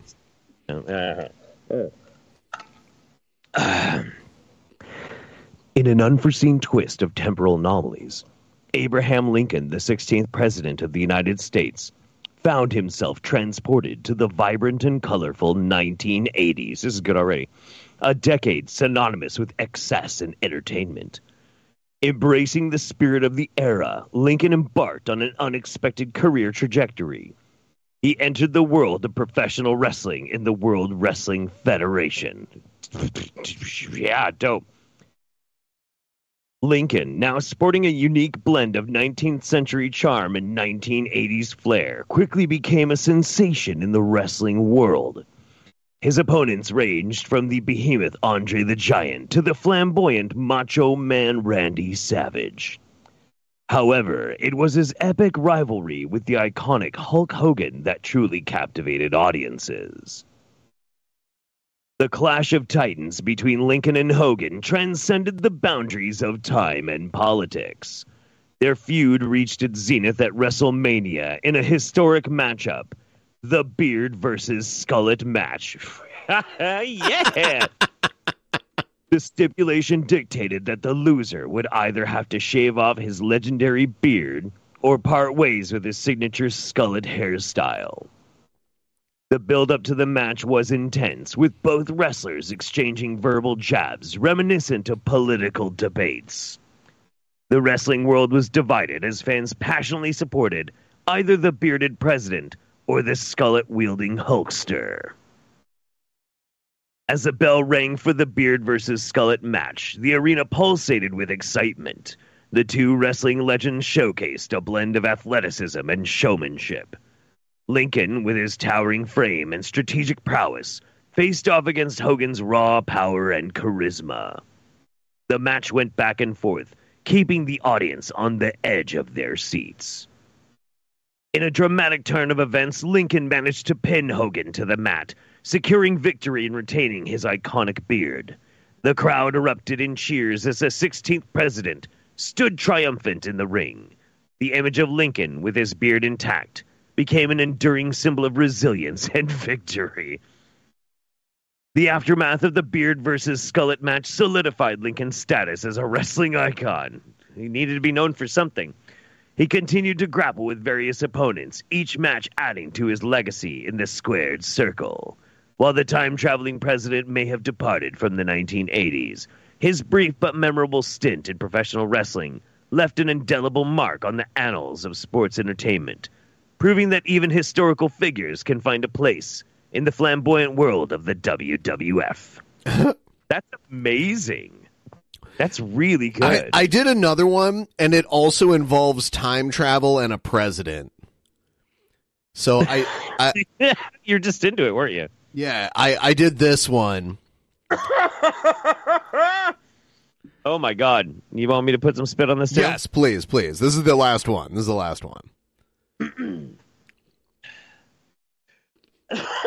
Fuck me. In a flash of cosmic energy, Barack Obama found himself standing in the midst of ancient Egypt.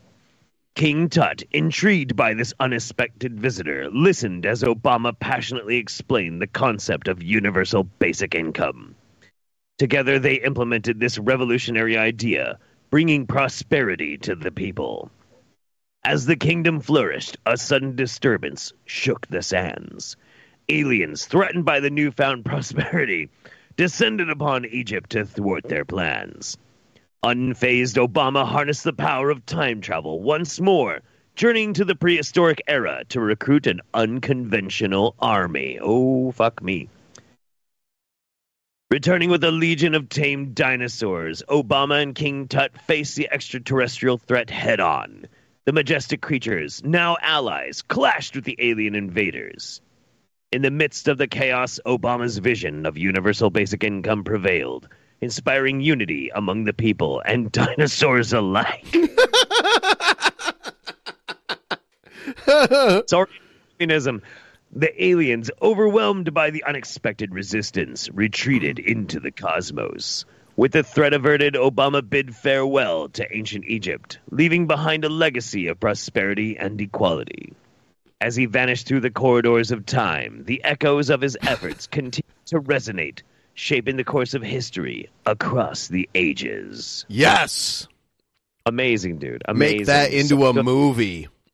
Yeah, absolutely. That's Get Spielberg on the phone. Yeah. I do have a garlic bread update. Yeah. Yeah. Unfortunately, I have a golden retriever. Oh, no! And she is very, very good about never eating anything off the table. Like, never, ever. Like, if I toss food to her and it bounces off her nose and lands on the table, she won't pick it up. But garlic bread apparently was just too fucking much for her, and she fucking scarfed like a half a loaf. Garlic is not good for dogs. I know. Which is why the wife is now like watching the dog like a hawk to make sure she is she's not gonna get sick. Yeah. Oh yeah. Damn it. Fuck, dog ate my goddamn garlic bread. Son of a bitch. Let's check in with Wild Bill. Oh, let's do that. All right, here he is.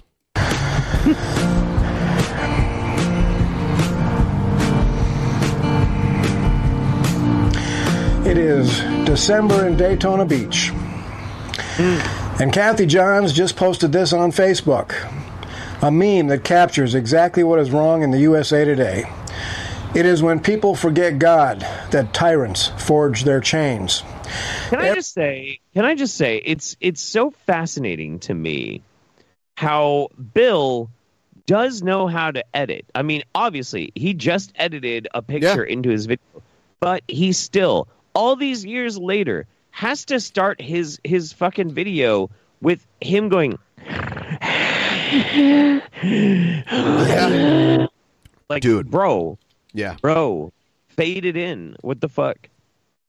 Yeah, you can hear him breathe. He breathes really loud. Every major problem this nation is facing can be traced to walking away from our Christian heritage. And in its place, wickedness and moral filth took over our government and schools. Today, we feel the chains of... I'm a big fan of wickedness and moral filth. That's just kind of like my bread and butter. I think I might even like that more than garlic. Tyranny around our necks. I have been warned by Facebook and YouTube that I will be permanently banned if I speak truth about the 2020 elections, the Fauci vaccines, or the LGBT. It's funny because Trump is the one that signs his name on the vaccines. Yeah, absolutely. It's funny that he calls it the Fauci vaccine. It's like, if you ask Trump who came up with who's responsible for the vaccines, he will take credit for it. Yeah, absolutely. Yeah. Absolutely. And like he even gets booed by his own people now because he's not following their script, which is weird. That's the biggest point of contention between Trump and his base, actually. Yeah. The vaccine stuff. Yeah, he's like, I saved everybody's life with the Operation Warp Speed and blah, blah, blah, blah, blah. And I'll put some respect on him for trying to get that out as quick as possible. But then he just fucked it all up right afterwards. So he can't do the wall thing anymore because Biden's about to build more wall than he ever did. So it's crazy. He's lost. It's interesting. The January 6th committee effectively put the chains of tyranny around our necks by destroying First Amendment rights to speak out against government corruption. Free and fair elections are circling the drain and may soon vanish forever. If Trump gets reelected.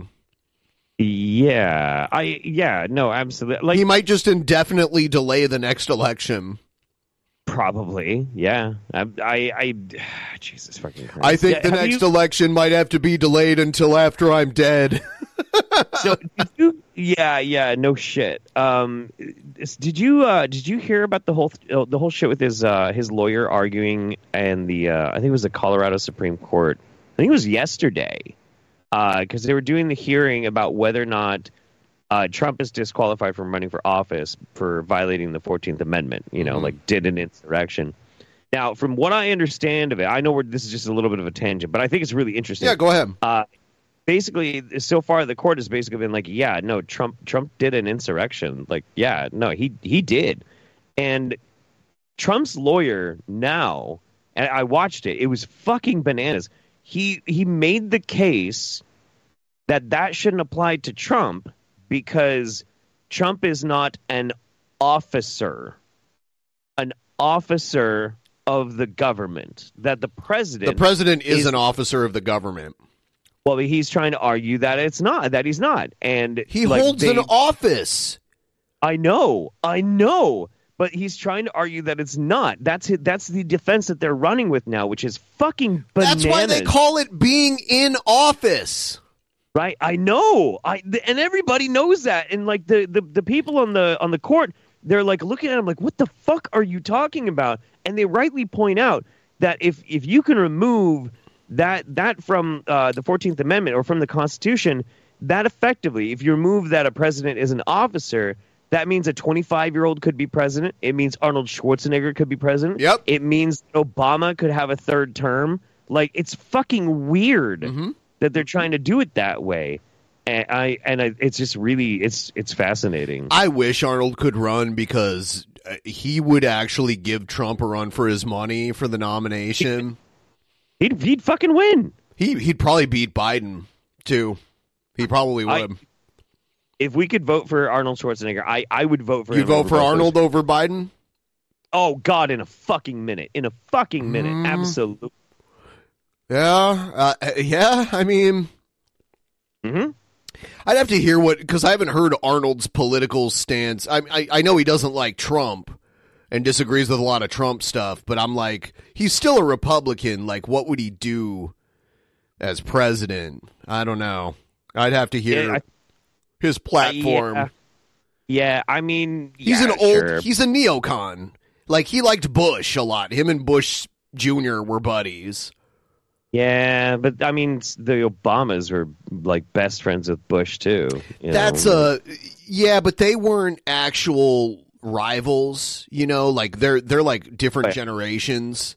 Like Clinton and Bush got along. I mean, they have more in common. No. Well, I mean, after the fact, Clinton and Bush got along. They can't. They raised what? Yes, they did. It's a really, really well known. Not even really a secret. the Bushes and the Obamas are really chummy together. They're friends. Like, they hang out. Like, they fucking hang but out. like Clinton used to hang out with Bush Sr. a lot. Clinton and Bush Sr. were like buddies, and actually Bush Jr. was giving a speech one time, and he was like, guess who turns 52 next year? Two of my father's favorite people, myself and President Clinton. Something like that, or like 62 or whatever, whatever age. But yeah, like Bush Sr. liked Bill because Bill Clinton was like a young guy that came out of nowhere and beat him. There was like a weird mutual respect after that happened. The 2-term vice president, 1-term president.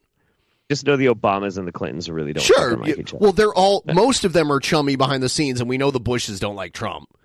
Like I'm willing to bet George Bush Sr. definitely voted for Hillary. In the first election between Hillary and Trump, I'm willing to bet Bush Sr. voted. Bush Sr.'s like McCain probably voted for Hillary too. Oh, probably, yeah. A lot of these like really high ranking established. Who did Mitt Romney vote for? Did he just not vote? I don't know, but definitely not fucking Trump. Trump voted for Hillary to be his senator. I can almost guarantee you that. In New York, Obama is pretty right wing for a Dem. I gotta be honest with you. Aside from like a very small handful of people, every Democrat in Washington is right leaning. Like all of them, the entire Democratic Party, save for a handful, are right of center. So I mean, it's not a stretch at all, Anyway, depending on what happens in 2024. Yeah, they obviously agree with more than they disagree, and the thing they agree most on is that only they should be in power. There should not be like any other options. They want to hold on to that 2-party system, and obviously they agree with they disagree on more than they like since like Civil War era. They're more divided than ever before. Yeah. Want to see another picture of America's spiritual condition? The wolf of hell is about to chomp down on America because we have gotten far from the shepherd, the Lord of Lords. What the fuck is the wolf of hell? The wolf of hell. Yeah, but what is that? Of Kings. New Mexico, 1912, said they voted for Gary Johnson probably to be governor because Gary Johnson was governor of New Mexico, and you smoked weed with him at Zozobra. Jeff, do you know what Zozobra is? I do not. It's actually the original Burning Man. Like it's a festival in New Mexico that started, I think, in like the 1920s or something, and it happens the same day as Burning Man. Like Burning Man happens the same day as it. I should say it predates Burning Man, and they burn a giant effigy of Old Man Gloom or whatever, Zozobra, they call him. Weird. Yep. Yeah, I went to it a couple times.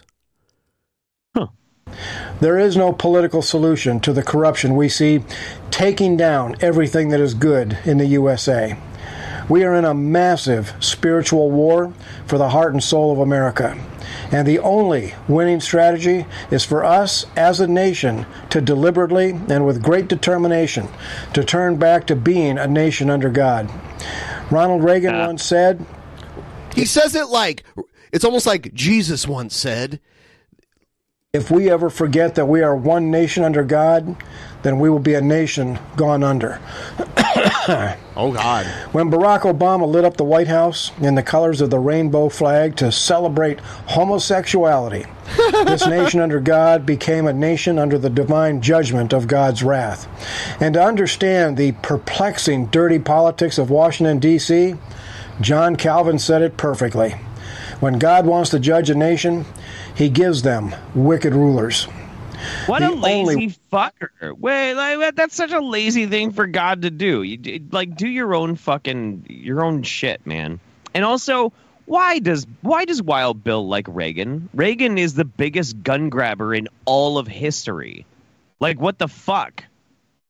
way to Like, restore this nation begins with Christian men and women dedicating themselves to fasting and praying for this nation, praying for the Holy Spirit to move powerfully against the forces of darkness. Please pass this video far and wide. The tyrants are trying to silence me, and I need a circle of faithful friends to help get the message out. This is Wild Bill for America. Thank you for watching, and America bless God again. See, because like a bunch of his videos got removed. I think that's why he did that. But yeah, I did notice that a bunch of his videos got removed, and I think he took even more of them down. This is Zozo Bra. Yeah. Old Gloom Giant, marionette effigy, constructed wood, wire, and cotton, built and burned on the Friday of Labor Day weekend prior to the annual Fiestas de Santa Fe in Santa Fe. Yep. Ah, that's interesting. Yes. Yeah, here's one of them. Oh, wow. Yeah. That's great. Wait, so it says they're burning it in Santa Fe? Yeah, it's in Santa Fe. Wait, fucking, I go to Santa Fe all the fucking time. It's in September. I want to go to that. In September? Yeah, it says the Friday of Labor Day weekend. Oh, shit. Yeah. When was I there last time? Yeah, I was in... you know what? I think I go through Santa Fe like the week right before that. I have a T-shirt with Zozo Bra on it. That's cool. Yeah. Damn, I'd love to go to that. That looks fucking cool. Yeah. All right, let's check out Gail's Olive Garden date with Brent. We'll see how this is. Gail videos are hit or miss, but let's see how this goes.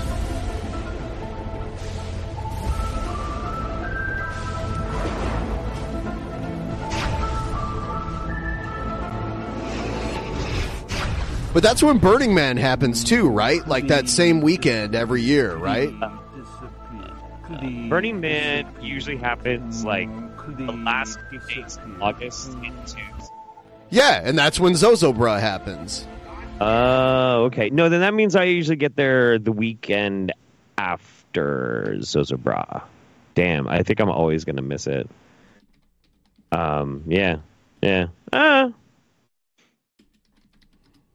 Olive Harlem was Janie Bell involved. Oh, I miss Janie. Where the fuck is Janie? So Zozo Bra this year happens on, or next year rather, happens on August 30th. Yeah. And that's about America, bless the drunken peasants again. Great to see you, Jeff Holiday, on the show. Thank you so much. And Burning Man is long, like way longer than Zozo Bra. It's only Zozo Bra is only one day, but Burning Man happens. Yeah. It says like August 25th to Monday, September 2nd. So Zozo Bra like falls in the middle of that. It's just weird that it had like it's a similar thing. Obviously, the scale is not even comparable, but the like it's just weird that it's a similar thing where they burn like a big effigy, and it's like around that same time. It's an interesting thing. I want to try and convince you to go to Burning Man someday, but you won't even go camping with me. So I don't. Think I have zero. Like I'm more interested in going camping than going to Burning Man for sure. Pretty awesome. I went 3 times, and I really, really had a fantastic experience. And if I never go again, I'm totally cool with that because it's a pain in the ass to go, and it's very hot and very uncomfortable. Yes. But I am really glad that I went, and I got to experience it at least once. It was worth that, but I could just... Where's it? It's in Nevada? Yeah, it's on top of... It's on a dry lake bed, and like there's no dirt, there's no sand, it's dust. Yep. It's a slightly acidic fucking dust that covers you. It looks terrible. Breathe it, eat it. I'd rather just go to the thing in Santa Fe. It's like in the most inhospitable place in the fucking country, and it's awful. But you'll have just the most amazing party you've ever had and see some of the craziest shit you've ever seen. Because you're on drugs. You know what the best drug to do at Burning Man is? Casual drinking and not even getting drunk. Just get a little bit of a buzz on and cruise around. And I've done lots of drugs at Burning Man. And the last time I went, like a lot. The last time I went, I just like kept a good buzz going with some booze, and I had the best time ever. You know, so I always tell people, if you get a chance to, it's worth going at least once. It's pretty fun.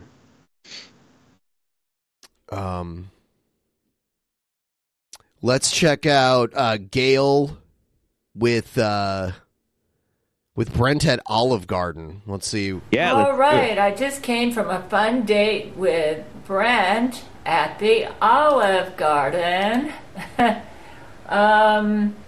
It was raining outside. Fortunately, yesterday during the hangout, here is my doggy bag, because they have the most delicious bread there. I took the bus to go out there in spite of the rain. Let me see if the bread's still good. It might have got a little moist. It's not Fazoli's. Check out the pre-show, because we talked about Fazoli. The legends are true. Overwhelming power! The sauce of destiny. Yes! The most legendary sauce has arrived as McDonald's transforms into the anime world of WickDonald's. The greatest flavors unite in all new savory chili McDonald's sauce to make your 10-piece Wick Nuggets, fries, and Sprite ultra-powerful. Unlock manga comics with every meal and sit down for a new anime short every week only at WickDonald's. Ba-da-ba-ba-ba, go! At participating McDonald's for a limited time while supplies last. Fazoli's. In the pre-show, if any of you because Jev had never heard of Fazoli's before, I think it's, yeah. Shout out to Fazoli's if you're out there and you've eaten Fazoli's. Not bad. Rub it in, Gail. I lost my garlic bread. Not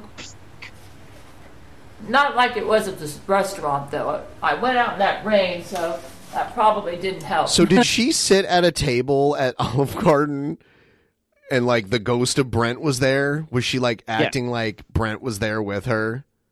I think that they were brain to brain. This is my theory. I don't think she's going to elaborate, but I think she went to Olive Garden and went brain to brain with Brent. And that's God damn it, this is fucking wild. Answer the poll. Have you had Fazoli's? Have you had Fazoli's? It's Italian fast food. Well, basically. The breadsticks at Fazoli's were kind of like Olive Garden breadsticks. But you get unlimited free breadsticks as long as you sat in the dining room there. I mean, like Olive Garden is a diarrhea factory, but they do have good breadsticks. I usually eat their chicken parm, and that usually is okay. Yeah, I haven't been there in years, though. Yeah, it was fun to be out with Brent on a date. I took him. We went out on a date about a week ago at a sushi restaurant, and it's really helping him get over PTSD because when Baphomet raped him a couple weeks ago, he suffered. Baphomet raped. Dude, how many times has Brent Spiner been raped? Oh, dude. I mean, so many times by Laurie McBride, I mean, like so many people. Ballerina. Yep. I mean, that's just kind of like the go-to. If Brent Spiner, the real one, not the Jesuit clone, not the clone, sets foot outside, I mean, he just gets his butt pumped immediately. Wild. Traumatic stress disorder.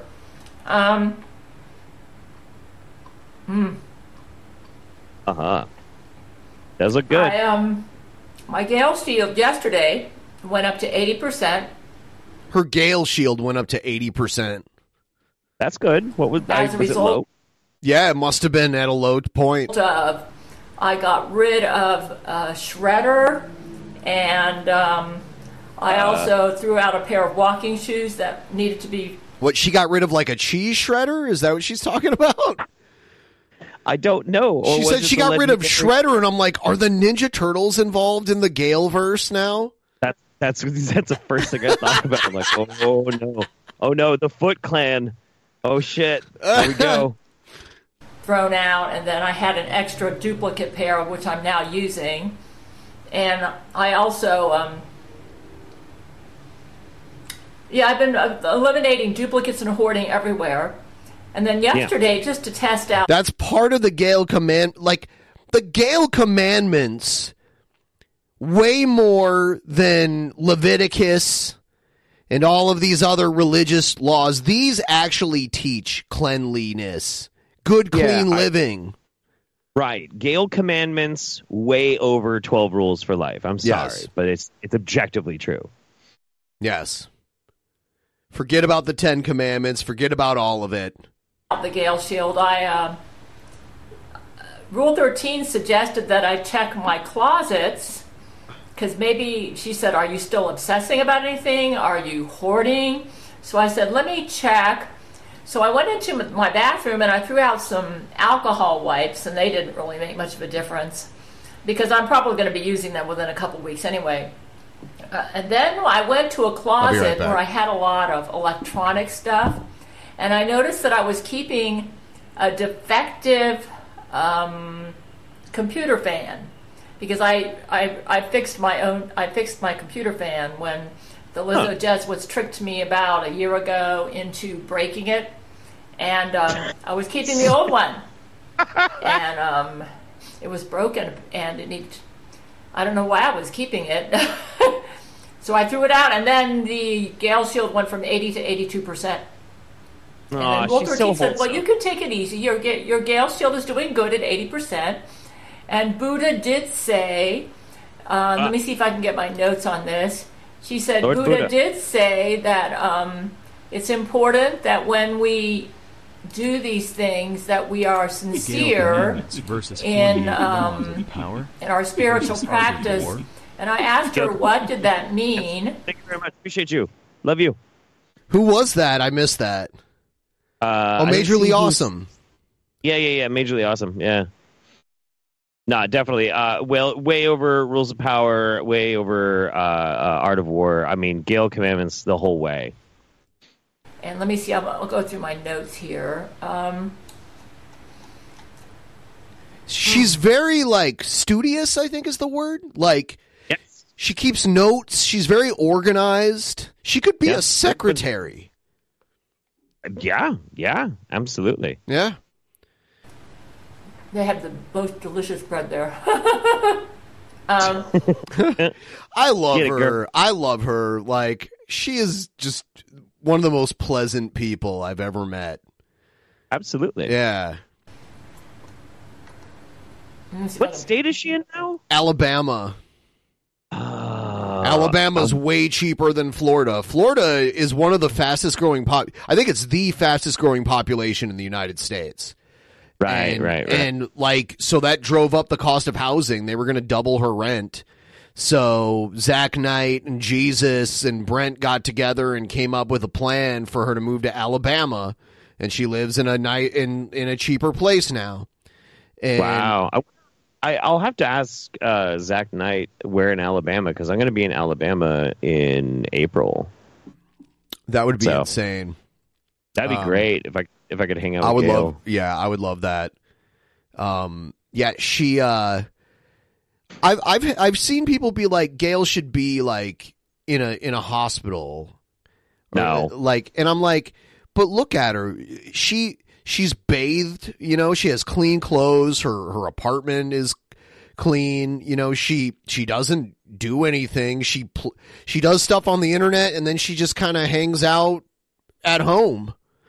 Right. She's just an old lady. She's not she doesn't have any weapons or anything like that. She just is at home, just chilling at home. She's an old lady.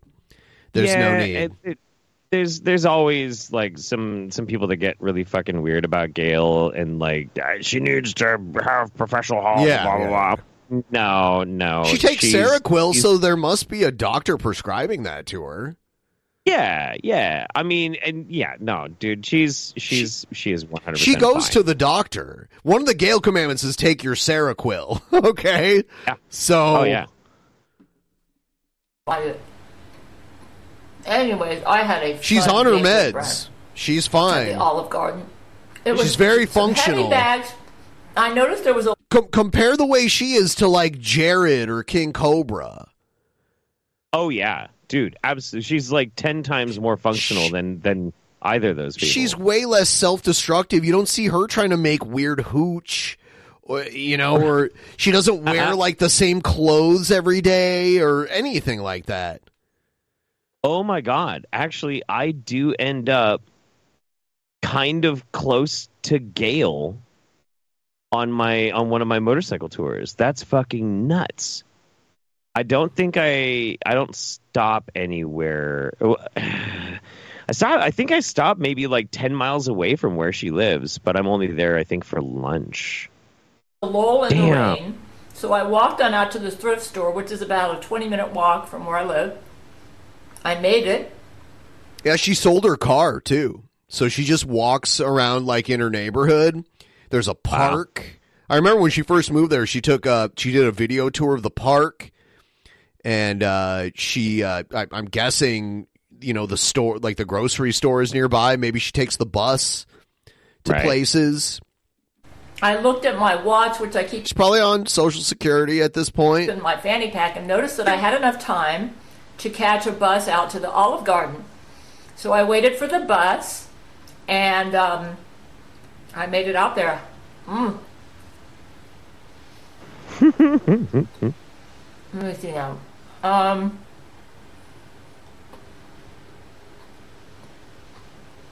Here it is. She said...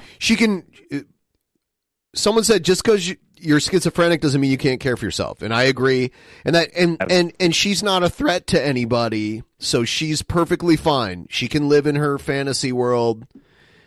She's fine. Like nobody needs to mess with her. To fuck Gail, smile, you all see, or do you know what I am saying?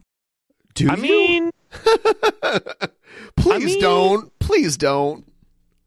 Well, please don't fuck Gail, Jeff. Are you pleading? Are you pleading with me? Yeah. Not to. Yeah. What if it's just brain to brain? Okay. Yeah. Sure. Brain to brain, but you don't need to meet her to do brain to brain. You can do brain to brain where you are now. She does it with her men who are in outer space. So. I feel like we have to break the ice first in real life, and then we can start brain to braining, like brain to braining our brains out. You know what I'm saying? You want to break her, all right. Not just the ice. I mean, I don't even know what that means, Ben. 13 said, I remember something Buddha said once. He said that the meditation and going out is not just to make something happen. This is important. He said we must be spiritually sincere. It's not like doing rituals to make something happen. Like if I'm going out there just to make the Gales feel strong, that's the wrong motive. He said it's not like doing rituals to make something happen, and it's not to appease anyone. Right. Then I asked her, define spiritually sincere. She says it means that you do it because it is satisfying and enjoyable, even if you did not get anything in return for it. If not, it's like when you give someone a present, expecting them to do something for you. We should meditate and enjoy tea to feel better and to feel happy. We should go on dates with our lovers to enjoy time with them. We should explore to discover. So I asked, did it go up when I went out on my date with Brent at the sushi restaurant? And then Rule 13 said, did you like the sushi and time with Brent? And she said, yes, it did go up. Yeah. To be honest with you, I think my motives for going to the restaurants have been pretty good. Basically, I just really appreciate my husband and really wanted to show him my appreciation by spending time with him on dates. Way better than her last husband. And it really helped him. Jesus. So 13 asked, is there any more hoarding or obsessing? And, I just told you what I did.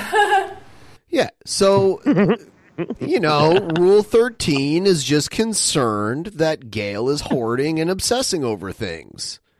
Making sure, and it seems like she's doing great. I think Gail did at one time have a hoarding issue, and things seem to be a lot more organized at this point. I mean, I have like a selective hoarding problem. Kinda. I'm kind of like it, but it's like things that I collect, like guitars. I have like a ridiculous amount of guitars. Yeah. God, I would probably have too many cars if I like allowed myself to go crazy with cars, but I only have 2 and I just hold on to the 2 cars. You know what I'm saying, bro? I know what you're saying, bro. I'm pretty good about throwing stuff away if I think I could have a use for it. It gets about 3 months, and if I don't use it, I'm cool with throwing it away. But if somebody is like, "Hey, do you want this like office chair?" I did that. Something? I did that with you. I said, "Do you want all these monitors and this giant stand that holds all these different monitors?" I still got it. Yeah. Okay, that's another thing I hoard is like mic cables, headphone cables, like everything that I use down here. I hoard a whole bunch of it. I gave you that shit because I didn't have anywhere else to put it, and I have this single screen that acts as 4 monitors now. I used to have 4 separate monitors, and now I just have like a single screen that acts as 4 monitors. It's a better setup for you for sure. Yeah. But somebody will like offer me a computer chair, right? And I'm like, well, I don't know. I'll take it and I'll get it home. And if I don't really like it, and I'm not going to swap out like the computer chair that I had, what I'll fucking do is I'll go and remove every single fucking bolt and any like bracket that might be useful, and I'll put them. And I have like these fucking not Tupperware, like Rubbermaid containers, like one for bolts, screws, one screws. And Allen wrenches. I have like 1 billion Allen wrenches.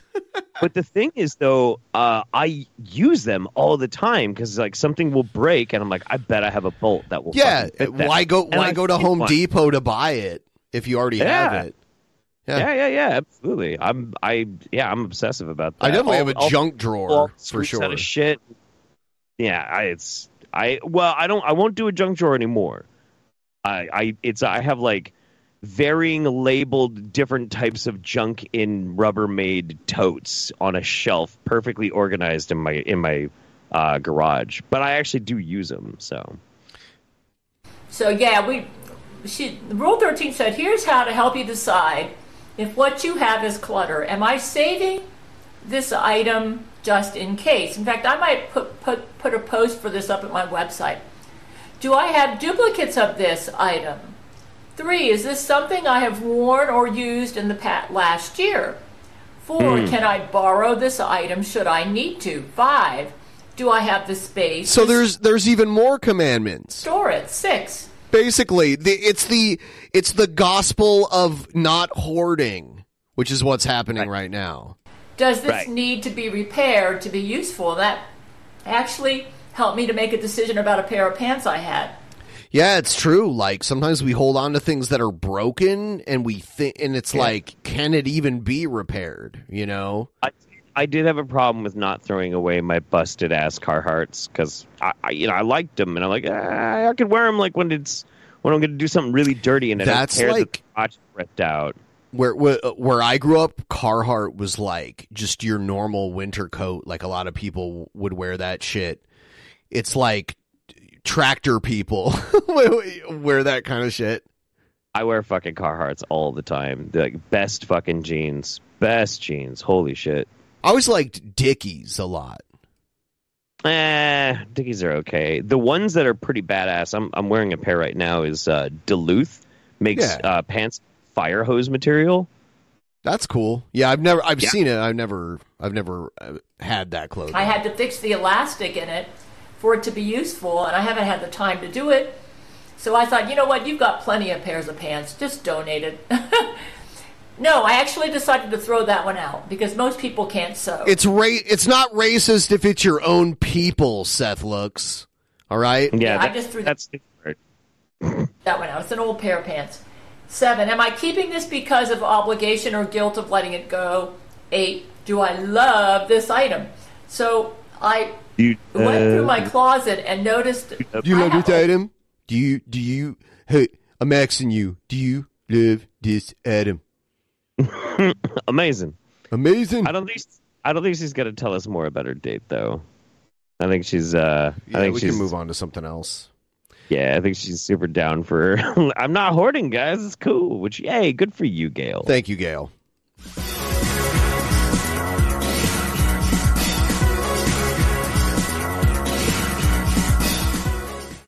A little Hitlery. Yeah, he just needs to shave like out here. Yeah. I can barely grow a stash. This is like the most of a mustache I can grow. Like barely. Mine's okay. Yeah.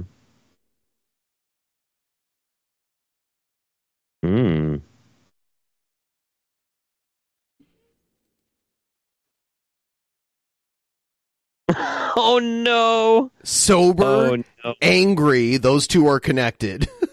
Yeah. And waiting for donations.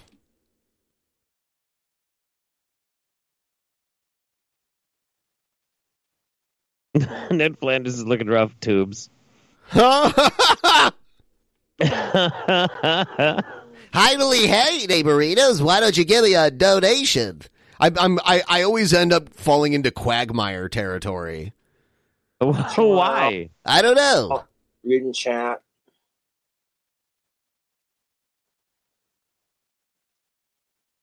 I get some money in cash after PayPal, looking to get some beer. I actually need to get some of that. For my next food hack, I came up with the most tastiest buffalo chicken ramen noodles. Oh, boy. Oh, yeah. That turned out really dank. I want to remake them for a YouTube video. Is it just the chicken flavor ramen noodles with buffalo sauce in it? Is that what it is? Probably, yeah. And some Bud Light. And crushed up Doritos. Am I dating anyone? And jizz.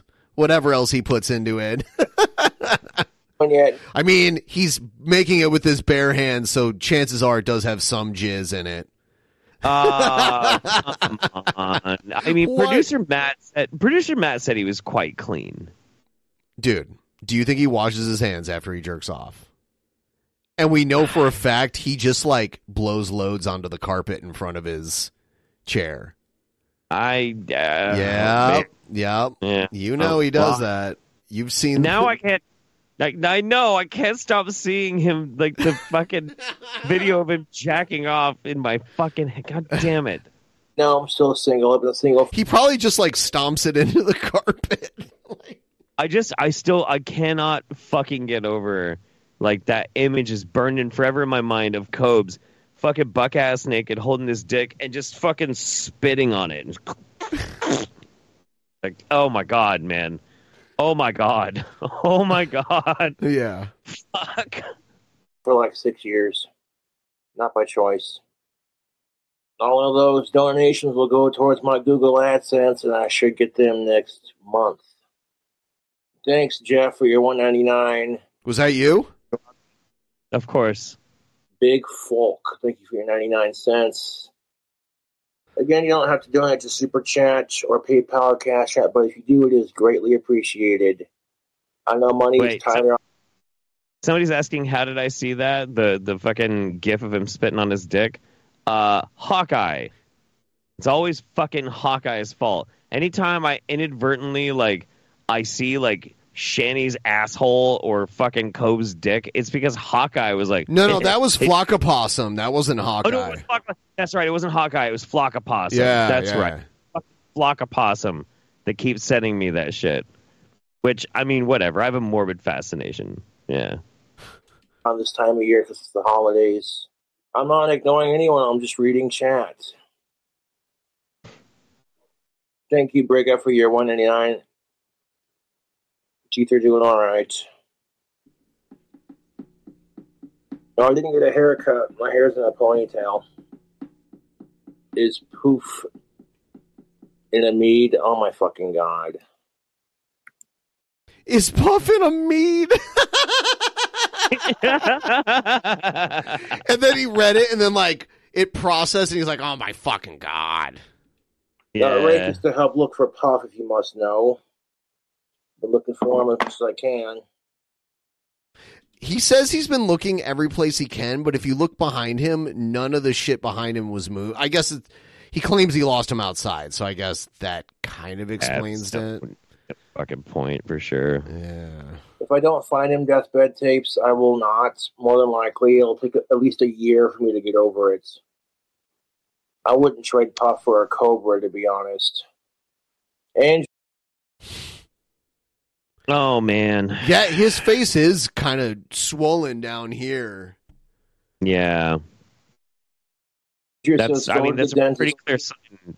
Pretty clear sign that he might have a pretty serious like dental infection, which would suck. And that shit hurts. There is nothing that hurts worse than a fucking impacted like dental nerve and shit. Like, terrible. It's swollen. Seriously concerned you might have an infection. I'm good, Andrew, but thanks for your $5. I'm good.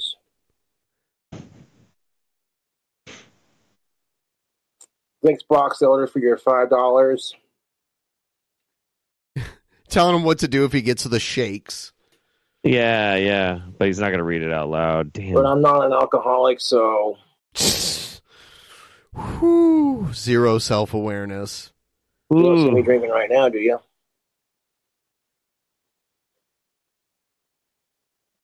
I'm not sad, I'm just hanging. He's not an alcoholic because you don't see him drinking right now.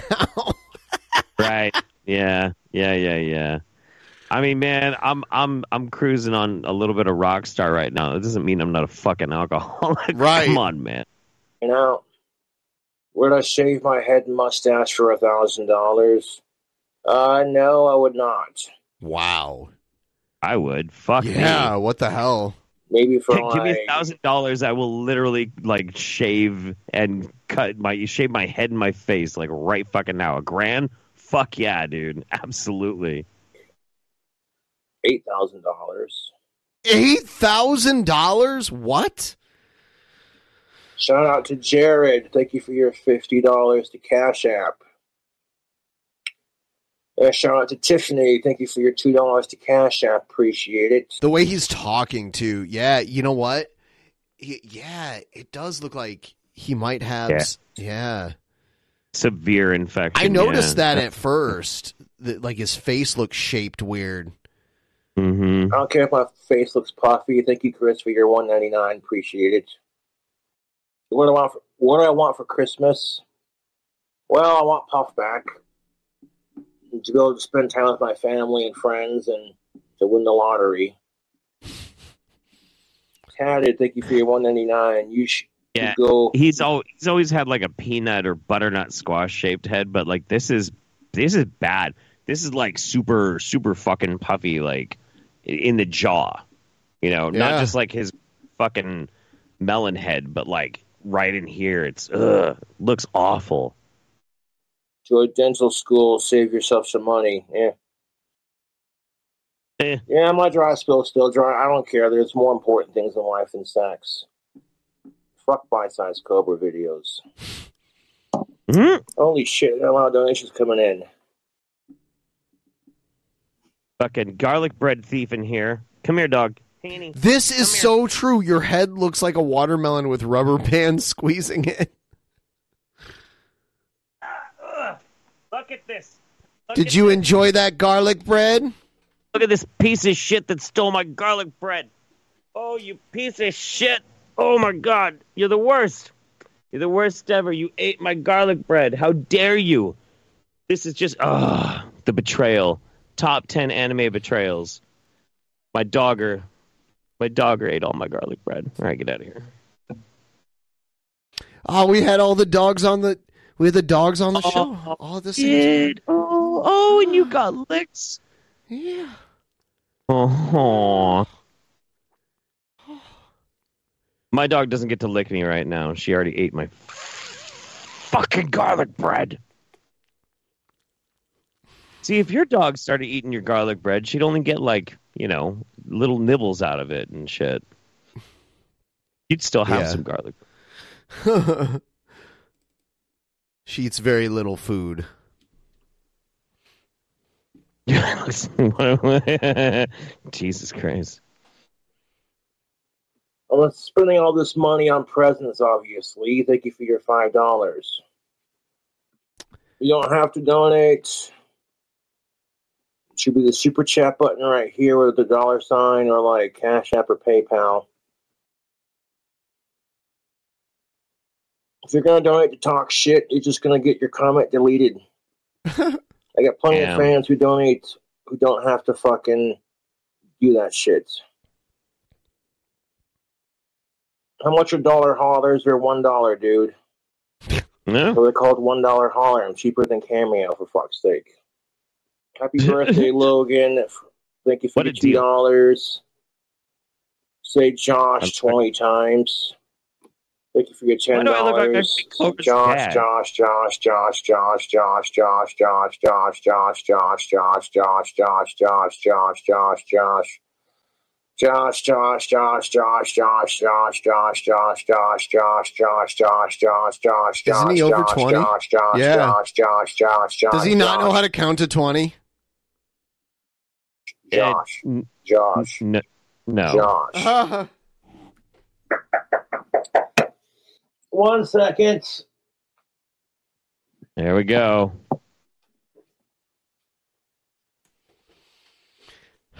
Yeah.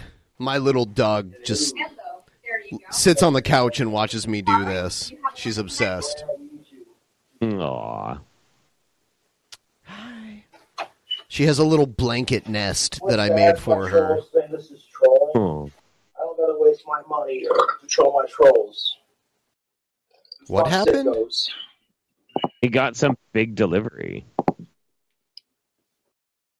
Thanks, Buckwheat, for your $30 or $2. Why would you want to make toothpaste mead on stream? That wouldn't be safe to drink.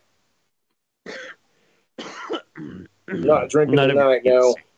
Having an energy drink, chilling out with stream. I'm not selling his tank. Look at that face. Penny is a good girl and clearly innocent of the crime of eating Jeff's garlic bread. I am an expert dog lawyer. I should know. Garlic is not good for a dog. No, she seems like she's doing okay. Yeah, she looks okay. She's a big dog. She's small for a retriever, but yeah, she's a bit bigger dog. What'd you say, like 70 pounds? Oh no. She's like maybe 50. Oh, okay. She was the runt of the litter, so she's a very small retriever. I see. It means she always looks like a puppy. Thank you, Silly Goose, for your $2. Shout out to Mal. Thank you for your $2. If you think this is boring, why are you watching? Happy holidays, Coach. It's a good question. All hail Ozzy. Thank you, Julian, for your $19.99. My door is not open. It's locked. It's locked. Don't have a Phoenix exposition, to be honest. Fuck that. I ain't putting up any goddamn Christmas decorations. Can't remember. My door is closed and locked. Jesus fucking Christ. People are so dumb. No, he's not, Don. Thank you for your $2. Oh, not looking to date right now, but somebody like posted in the King Cobra subreddit a picture with an advertisement for a homeless shelter where they were doing like a big feed, and right in the very, very fucking middle was Warlord like waving like. That's funny. Yeah. Thank you, Claire, for your $2. My door is closed and locked. Thank you very much.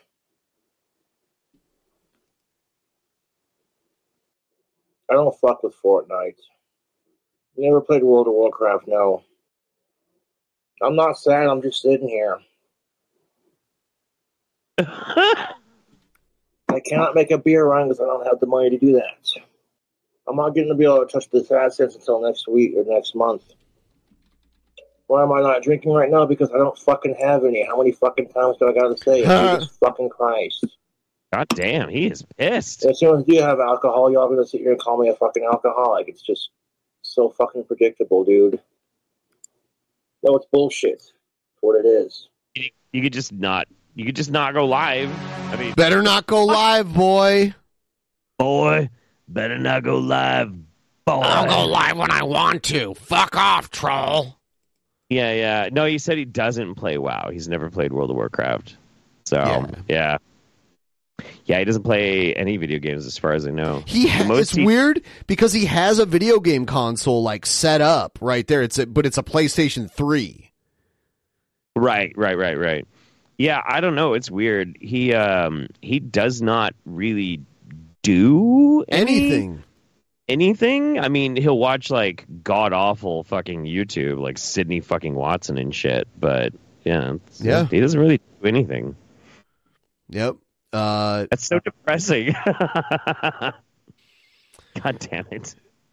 Oh, check this out. This is Jared Genesis at the Trap Bar. Oh, what's going on, Dollface? I had a guy ask me today why I blocked my ass. I've got leaky butt syndrome. My trousers are packed with my own shit. I can't deal with the world. We're living in a world where we really need trap bars or traps. Pick up my fat ass, bro. Or you can kiss little traps. I'm very, very lucky that I had a mother to... If it weren't for my sweet, dearest, fucking sexy mother, it's very possible I would have gone out looking for traps. But yeah, anyways, guys, I think ham is like the most underrated tool used in bodybuilding. I'm from Texas. I've got ham in my fucking blood, bro. Ham in my blood. It was in my dad's blood. I just want you guys to know I'm the ham channel. If you're someone that messages me, I'll show you pics of my dick. But I feel like we need more channels devoted to ham. All right. That was fucking brilliant, dude.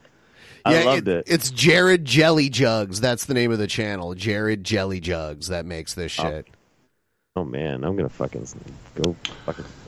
What's going on, guys? It's Jared Genesis here, or I should say, the Juggernaut. But yeah, bro, I want to make this short and sweet because I don't want to give my trolls too much. Too much to bank on until I get my 150 subs. So guys, come on, let's make this happen. 500 subs. And I can start nuking channels for copyright claims. Yeah, he has this weird belief that once he gets... he thinks that once he gets monetized on YouTube, then he has the right to, like, DMCA strike any video that has him in it. Not going to work that way, buddy. It didn't work last time. He did. He's already done this. Yeah, they just counterclaim, and then he doesn't have any money to sue people. Right. So, really appreciate it, y'all. If y'all could just hit the sub if you haven't, it would mean a lot to your boy Jay. So, anyways, let's get... It'd be a lot to your boy Jay. Your boy Jay, what's up? You know what I'm saying? With the topic of the day, and karma is a bitch. I gotta put on my swag hat for this. 1 second. It's on the floor, obviously. Oh yeah. He just like piles up shit on the floor. Cause you gotta look swaggy when you're talking that shit. So there you guys go. No. This is his only outfit. This is like his one outfit. Patio pedo over here. How does your boys doing these days? Are they nice and spry? Have they got in their pubic hair yet? Oh, fuck me, dude. Perfect. Gross. So this idiot, this moron, Meat Canyon, fucking Papa Meat, as he calls himself.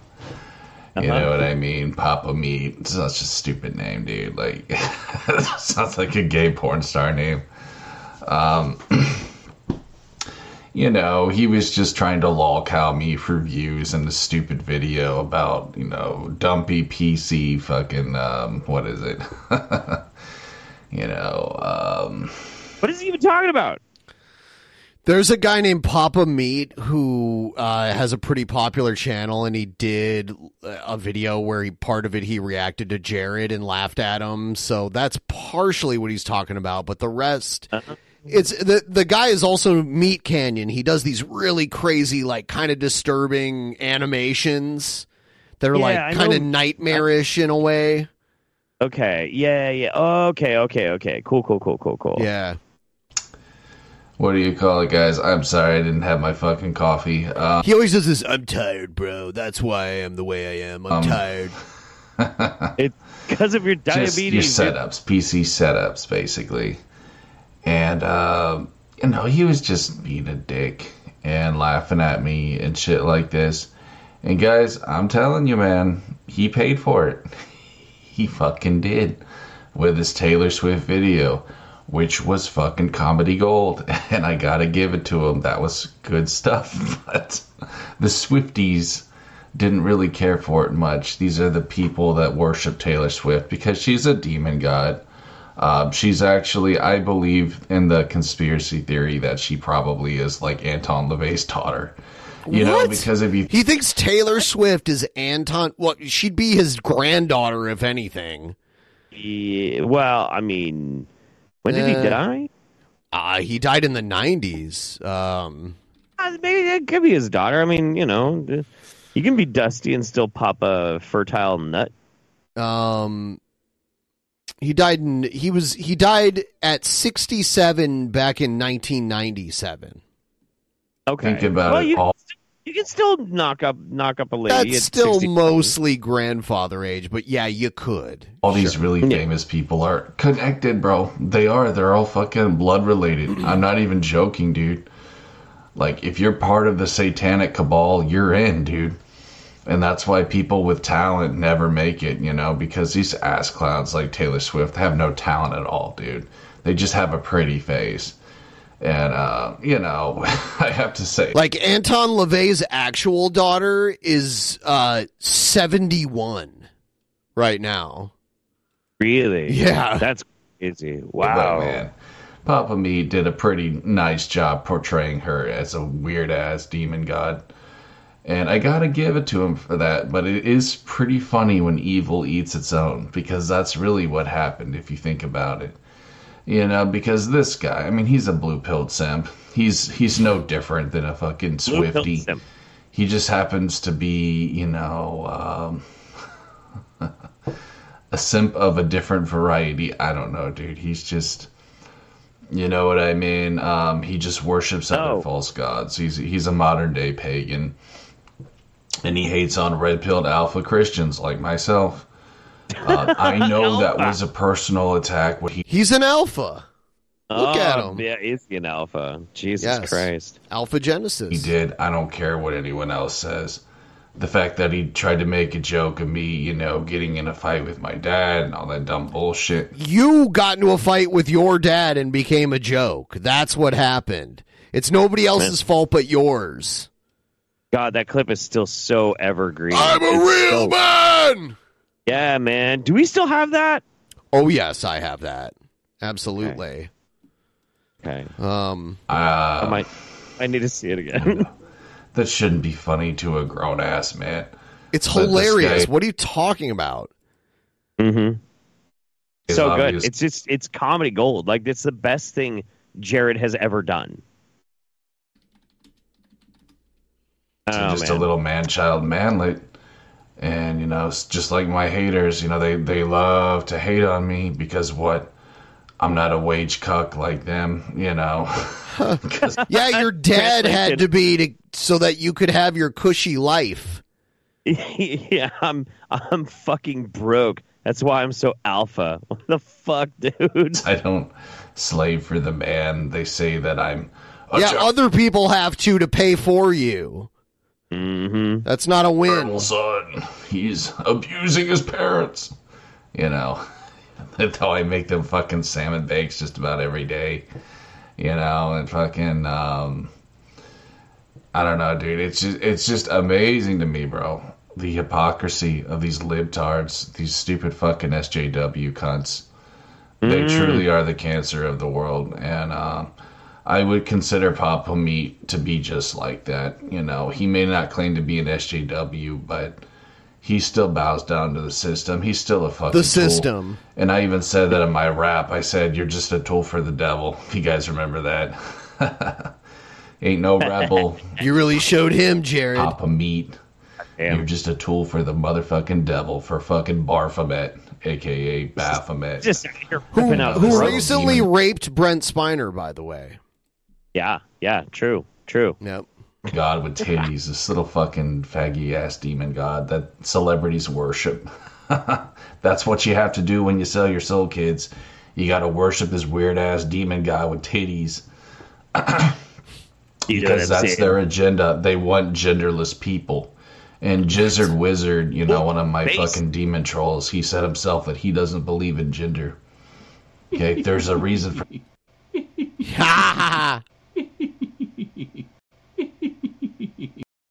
for that, guys. These people are sick fucking demon cunts. And they worship sick fucking demon cunts. Alright, that's all I really gotta say, guys. It's an upside down, twisted world. And Jesus really needs to come soon. Please, Jesus, please save me from all these losers. But I'm just gonna keep fighting the good fight for you guys. Fuck it, whatever, dude. I actually enjoy it. I live for the fight, man. That's what I have. I no longer really care about money or status or any of those stupid things. I guarantee you there's like a PayPal link in the description for this video. It's amazing because I'm going through on his current channel. Yeah. He has been wearing that fucking t-shirt for 3 weeks. Yep. 3 fucking weeks. Yes. He'll probably make it 2 months eventually. What the fuck? I'm basically just in it for the fight until I die, so it gives me great joy to do this, guys. It really does, and I know some of y'all appreciate that, and it means a lot, so it's just what I'm gonna keep doing, guys. Exposing evil, standing up for truth. Fuck Papa Meat, he's a little gnome. And fuck Taylor Swift, she's just a stupid fucking no-talent ass clown with a pretty face. You know what I mean? She's just pop garbage. She sucks, bro. I've heard her stuff. It's nothing special, man. She ain't no Michael Jackson. She's just a fucking washed up kook, and her fans can eat a dick, I think it's funny that they attacked him, but they're a bunch of retards. Sending him death threats, which really don't mean anything. I mean, I've received probably close to 1 million death threats in my life, and no one's ever acted upon it. It doesn't mean anything. Okay, so never cry about that again, because I've heard you cry about that before. Yeah. Like, it's one of those things. If it's something that he can use to his advantage, then obviously it's a big deal. Jesus but otherwise, is as real as alpha males. Coincidentally, the researcher who coined the term retracted his study for misunderstanding wolf-pack dynamics. True. Very true. Absolutely. Thank you very much for that, by the way. Thank you so much. Yeah, the whole alpha thing is built upon bullshit. It's bullshit now. It's always been bullshit. It's fucking ridiculous. I don't think he was talking about worshiping a demon god with titties. It was like a reference to Slanesh. No, that was a reference to the Baphomet. The Baphomet has titties. Right. Yeah, I don't think Jared is even remotely cool enough to know anything about Warhammer 40K. I'm sorry. There's just a bunch of mentally unstable retards who don't know how to control their emotions. And so they say violent, stupid shit, like, I'm gonna kill you and your family, I get that all the time from my trolls, you know what I mean? And these are the people who say that I'm a bad Christian. They threaten me and my family. I can guarantee you my that. family. Stop attacking Anyways, my y'all, family. that's what I got for today's video. Thanks for watching. Peace. All right. Peace. I got this screen cap. Oh, that was good. Yeah. All the doggos. Look at that. So no. That was adorable. Look at that. I do have the Jared meltdown. I'm gonna speed it up because it has copyrighted music. Yeah. I want to like. You take the cake. You understand that? You gotta be the biggest dumbass out there. You seriously? You win the Nobel Prize for dumbass. His dad will come up and be like, Jared, turn that down, and he'll be like, why don't you make me? Yeah. Why don't you make me? Why don't you make me? Oh, shit. I'll beat your ass if you come in here, man. I'm not playing. I'll beat your fucking ass, man. I'll beat your motherfucking ass. You hear me? Ooh, boy. And he's like, oh, they're overreacting, those SJWs. They say I abuse my parents. It's like you literally threatened to beat your dad's ass on a live stream. I'll beat your motherfucking ass. Don't play with me, boy. Don't play with me, boy. God damn. You guys are making me fight my family. You guys are making me fight my family. It's their fault. Yeah. Oh, he does have Elon Musk hair right now. It's pretty amazing. Huh? Look at this shit. Swear to God, you guys. I'm gonna get you back for this, Chris. I'm gonna fucking get you back for this. You understand, you son of a bitch. He's really mad. You might get my computer taken away, but I'll get it back. Don't worry. I'll get it back, motherfucker. I'll get it back, motherfucker. Fuck you. Fuck you. Fuck you. He like maxes out his mic. Sick of this goddamn shit. I'm a cool ass man, motherfucker. No, you're not. Oh, no. Man-child. God damn it. Fuck you. I'm a real man. Look at his eyeball. Look at his eyeball about to pop out of his head right there. I just, in history, there have been many fine works of art. The statue of Adam and fucking the Mona Lisa.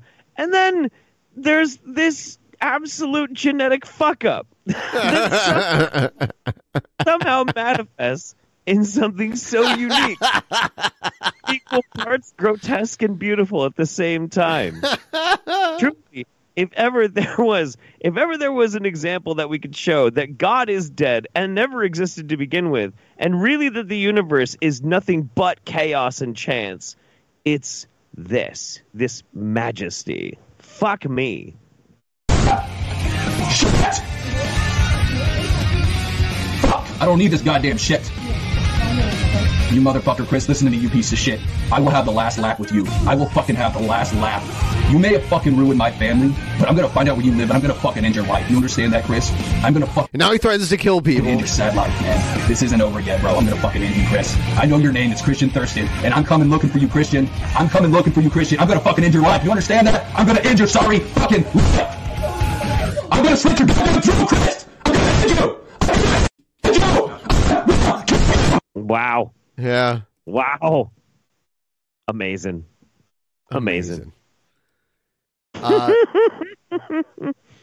Let's check in with Sturgis. Let's see how he's doing.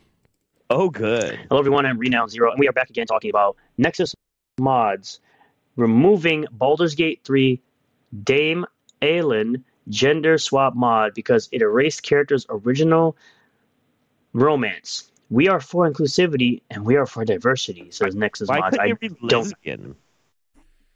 think so. I highly doubt it. Anyone who's out here talking all day for diversity and inclusion, you're weird. You need to stop. You need to go away. You're not a real gamer. You're a nobody. Just stop. It's all. So. Okay. Yeah. So this mod was basically removing the ability to like let Aelin do some scissoring. Apparently, yes. Okay, what a stupid thing to devote your time into making. Like, who gives a fuck? Because, like, the thing is, Aelin can also have a heterosexual relationship. It just so happens if you're playing a female character, then she can have the gay one. Like, you have to be such a fragile little fuck that you have to intentionally try and remove that part of the game. What the fuck, man? It's so weird. Oh, no, you're the weird one. Didn't you just hear Sturgis? I'm not the real gamer. The real gamers, listen, Sturgis, real gamers are all about retroactive censorship because it offends our sensibilities. That's what real gamers are. Woke signal BS points. This comes to us from bounding into. I thought Aelin was one of the companions. She's in a relationship with another non-romanceable female character. Oh, I played Baldur's Gate like for 4 days at a stretch, and I've forgotten literally everything else about it. It's a good game, but it didn't hold my attention, so I guess I was wrong. My comics. bad. Who cares, though? Once again, throwing their hat into the socio-political fray, Nexus Mods has announced that a user who uploaded a gender-swapping mod for Baldur's Gate 3's Dame Alien has received a lifetime ban and had their work removed after the site's administration found said mod to be antithetical to the operating principles of, quote, diversity and inclusivity. Clearly not. First uploaded to the site on December 3rd by Clearly the now banned user Yedlike, the mod at the center of Nexus Mod's latest controversy. Sir Aelin presented players with a reimagining of the recently released Larian Studios titles Find the Night Song questline centering around the titular Aasimar warrior. Aasimar. In the quest's original presentation, the player finds themselves hired to track down the titular Night Song, an ancient relic supposedly surging with the appropriately awesome power over the concepts of life and death. However, through the course of the adventure, it is eventually discovered that the Night Song is not an object, but rather Dame Aelian, a member of the angelic Aasimar race, who has been imprisoned by the... Yeah, so I was going off the picture. And I thought it was I had to look it up. I thought that was just like Shadowheart in a really, really fancy fucking helmet or something like that. I just didn't remember what her name was. Villainous Sword Coast cult leader Catherick Thorm in order to allow him to forcefully sap and share in her genetically gifted immortality. Should a player choose to rescue Dame Alien and follow her story, they will eventually make the acquaintance of Isabel, a half-elf cleric whose current duty sees her using her magics to keep the last light in, a bastion of safety amongst the ever-present miasma of the Shadow Curse. Okay. And if a player manages to keep the Night Song alive throughout the entirety of the quest and meet a myriad of other conditions to which, to the game's credit, are far too numerous to list out in this brief article, at its conclusion, they will eventually be met with the revelation that in addition to being partners in the fight against Storm, Dame Alien and Isabel are also partners in life, having begun a romantic relationship sometime prior to their meeting with the player. However, should players choose to voluntarily download... What's the problem? What the fuck? Whatever. Okay, I want to hear why he has a problem with this. Like, why? Because it's weird, bud. It's weird. Is that what he's going to say? Rather than the original Dame incarnation of the heroine, they will instead fight to save Sir Aelin, a slightly more polite and male version of Dame Aelin. Part of the Laws of No Alphabet mod pack, which aims to ensure that, quote, that the gender and sexuality of world's NPCs match medieval status quo. Like explained of Sir Aelin, quote, this is a mod that gives you a fully immersive male version of Dame Aelin. Portraits, subtitles, voice, and how other characters respond to this Sir Aelin have been altered to match. Closing out their description by taking a brief aside to praise Larian Studios' original presentation, the modder urged users, quote, Helen Kelly's performance was really good, so I do recommend you to experience her performance unmodded if you haven't already. Okay. However, just hours after the mod was uploaded to Nexus Mods and after a post on the unofficial Baldur's Gate 3 subreddit accused that Sir Aelin was not, quote, about realism and it's actually just about the developers of the No Alphabet pack hatred of queer people, went semi-viral. It's literally called No Alphabet. It's literally called No Alphabet. That is very specifically coded language to be like, fuck anything with LGBT. It's a fucking intolerance pack. Like, it's literally about that. They're offended, and so they're changing things. Like, what the fuck, dude? No Alphabet. Jet-like has been banned from Nexus Mods for violating our community rules. I don't know why you would upload your mods to this garbage website that's run by a bunch of commies, considering that they've removed other mods that really don't change too much about a game. I'm sure they'll get into it in this article. This appears to be a throwaway account created to upload a mod that attempts to skirt our community guidelines, explaining the site's administration of their decision. The mod in question appears to reduce diversity in Baldur's Gate 3 by taking a same-sex couple and swapping the gender of one of the partners to make them heterosexual. So absolutely, you can see here there's no inclusivity or diversity. Everything just has to be, put a chicken in, make it lame and gay. What? The site then repeated the mantra, we are for inclusivity, we are for diversity. If we think someone is uploading a mod on our site with the intent to deliberately be against inclusivity and or diversity, then we will take action against it. It's funny because the person that uploaded it said to play the original mod and they praised the original presentation of the character. With the caveat, so it's totally fine, right?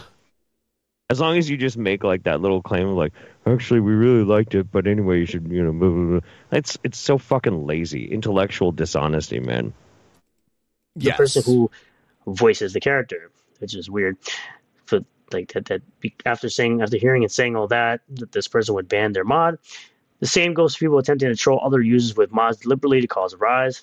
We aren't the authority on what users can and cannot mod, so then why did you remove the mod if that's the case? The site ultimately concluded, us removing a mod only means it cannot be found on Nexus mods, nothing more, nothing less. As a private business, we have a right to choose what content we do and do not want to host on our platform. That's why your platform sucks. Respect this right the same way you want respect for your rights. And as you can see, it's right here. Nexus Mods tells users unhappy with their ban of Marvel Spider-Man Remastered Pride Flag mod to delete your account and move on. So they've removed mods like this one. It says Baldur's Gate 3 one. They've removed a mod in Marvel Spider-Man Remastered where they had a bunch of Alphabet Community flags that were replaced by American flags, and they happened to remove that mod as well, even though it doesn't affect gameplay at all. It just changes the Pride flags that are in that game to American flags, which honestly... Right. Why would they do that unless it's because they're fucking offended? Yeah. Like, dude, what the fuck? There's no self-awareness in this dumb shit. Yes, you're absolutely I don't know why right. you have pride flags around in New York City, but I guess whatever, which is why I don't support companies anymore like Insomniac that are controlled by Sony, because Sony always... He's calling Sony Soiny.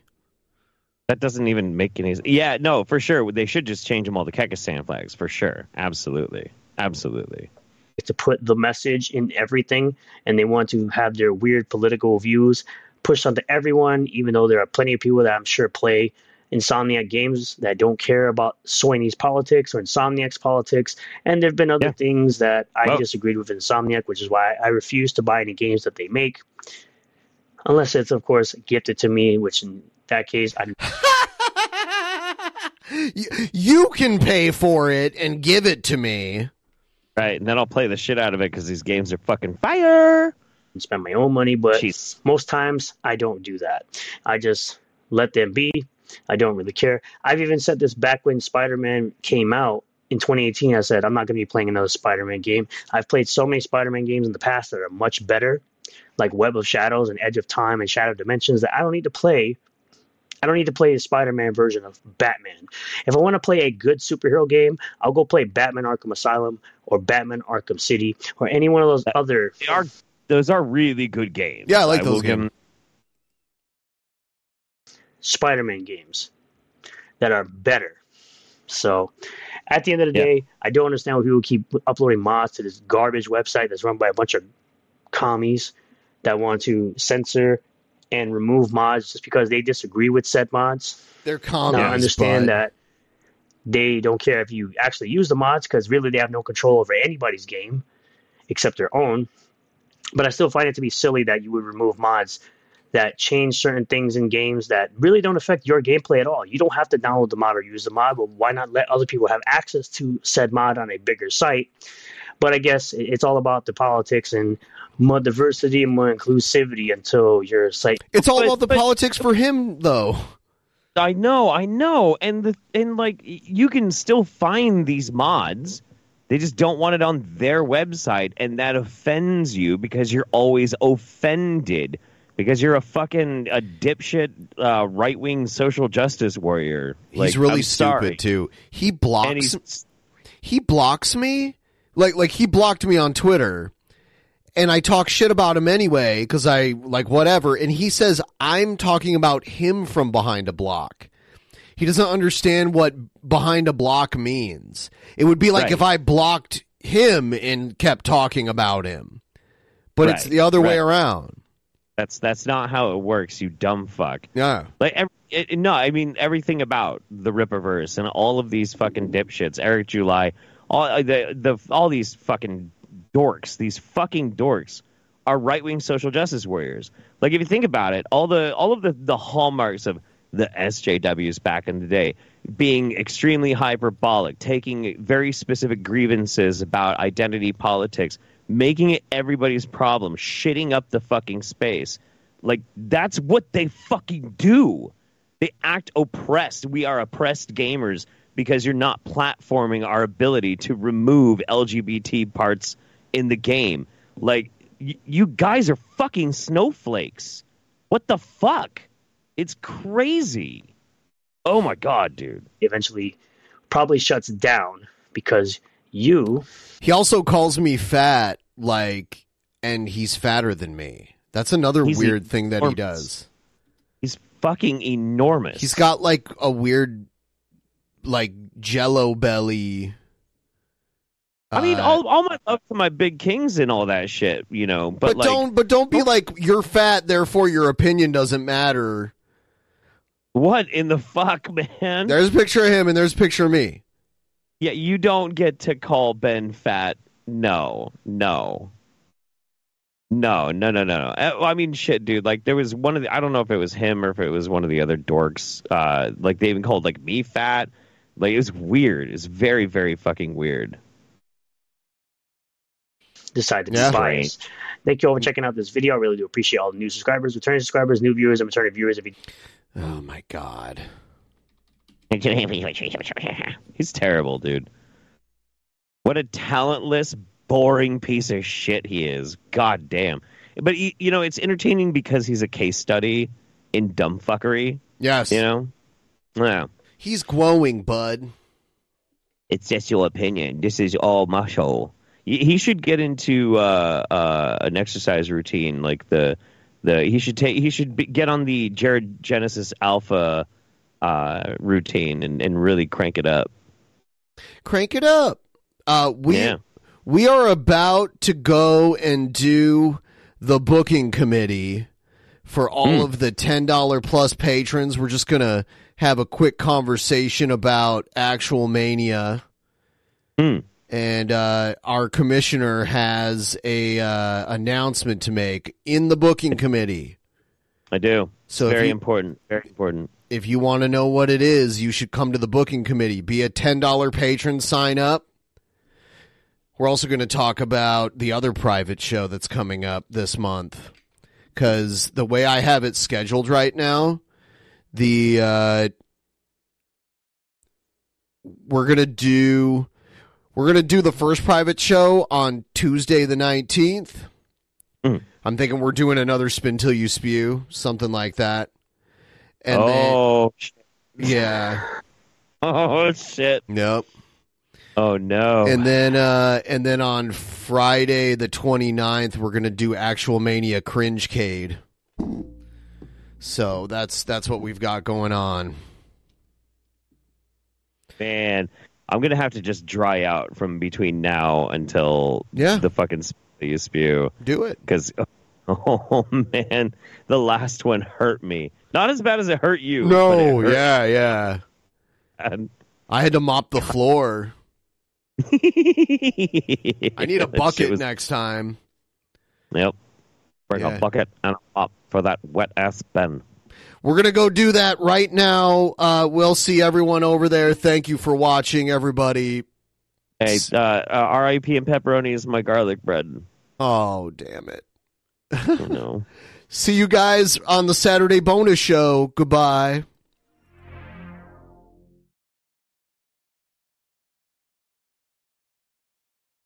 In the beginning, there was nothing. And then there was the Drunken Peasants Podcast. Drunken Peasants. Drunken Peasants. Drunken Peasants. Drunken Peasants. From the strangest corners of the internet, gonna get TP'd by Billy and Ben. You know where you can find them at. Get ready, cause they're gonna kick your... Drunken Peasants. Drunken Peasants. Drunken Peasants. Drunken Peasants. The legends are true. Overwhelming power. The sauce of destiny. Yes! The most legendary sauce has arrived as McDonald's transforms into the anime world of WickDonald's. The greatest flavors unite in all new savory chili McDonald's sauce to make your 10-piece Wick Nuggets, fries, and Sprite ultra-powerful. Unlock manga comics with every meal and sit down for a new anime short every week only at WickDonald's. Ba-da-ba-ba-ba, go! At participating McDonald's for a limited time while supplies last.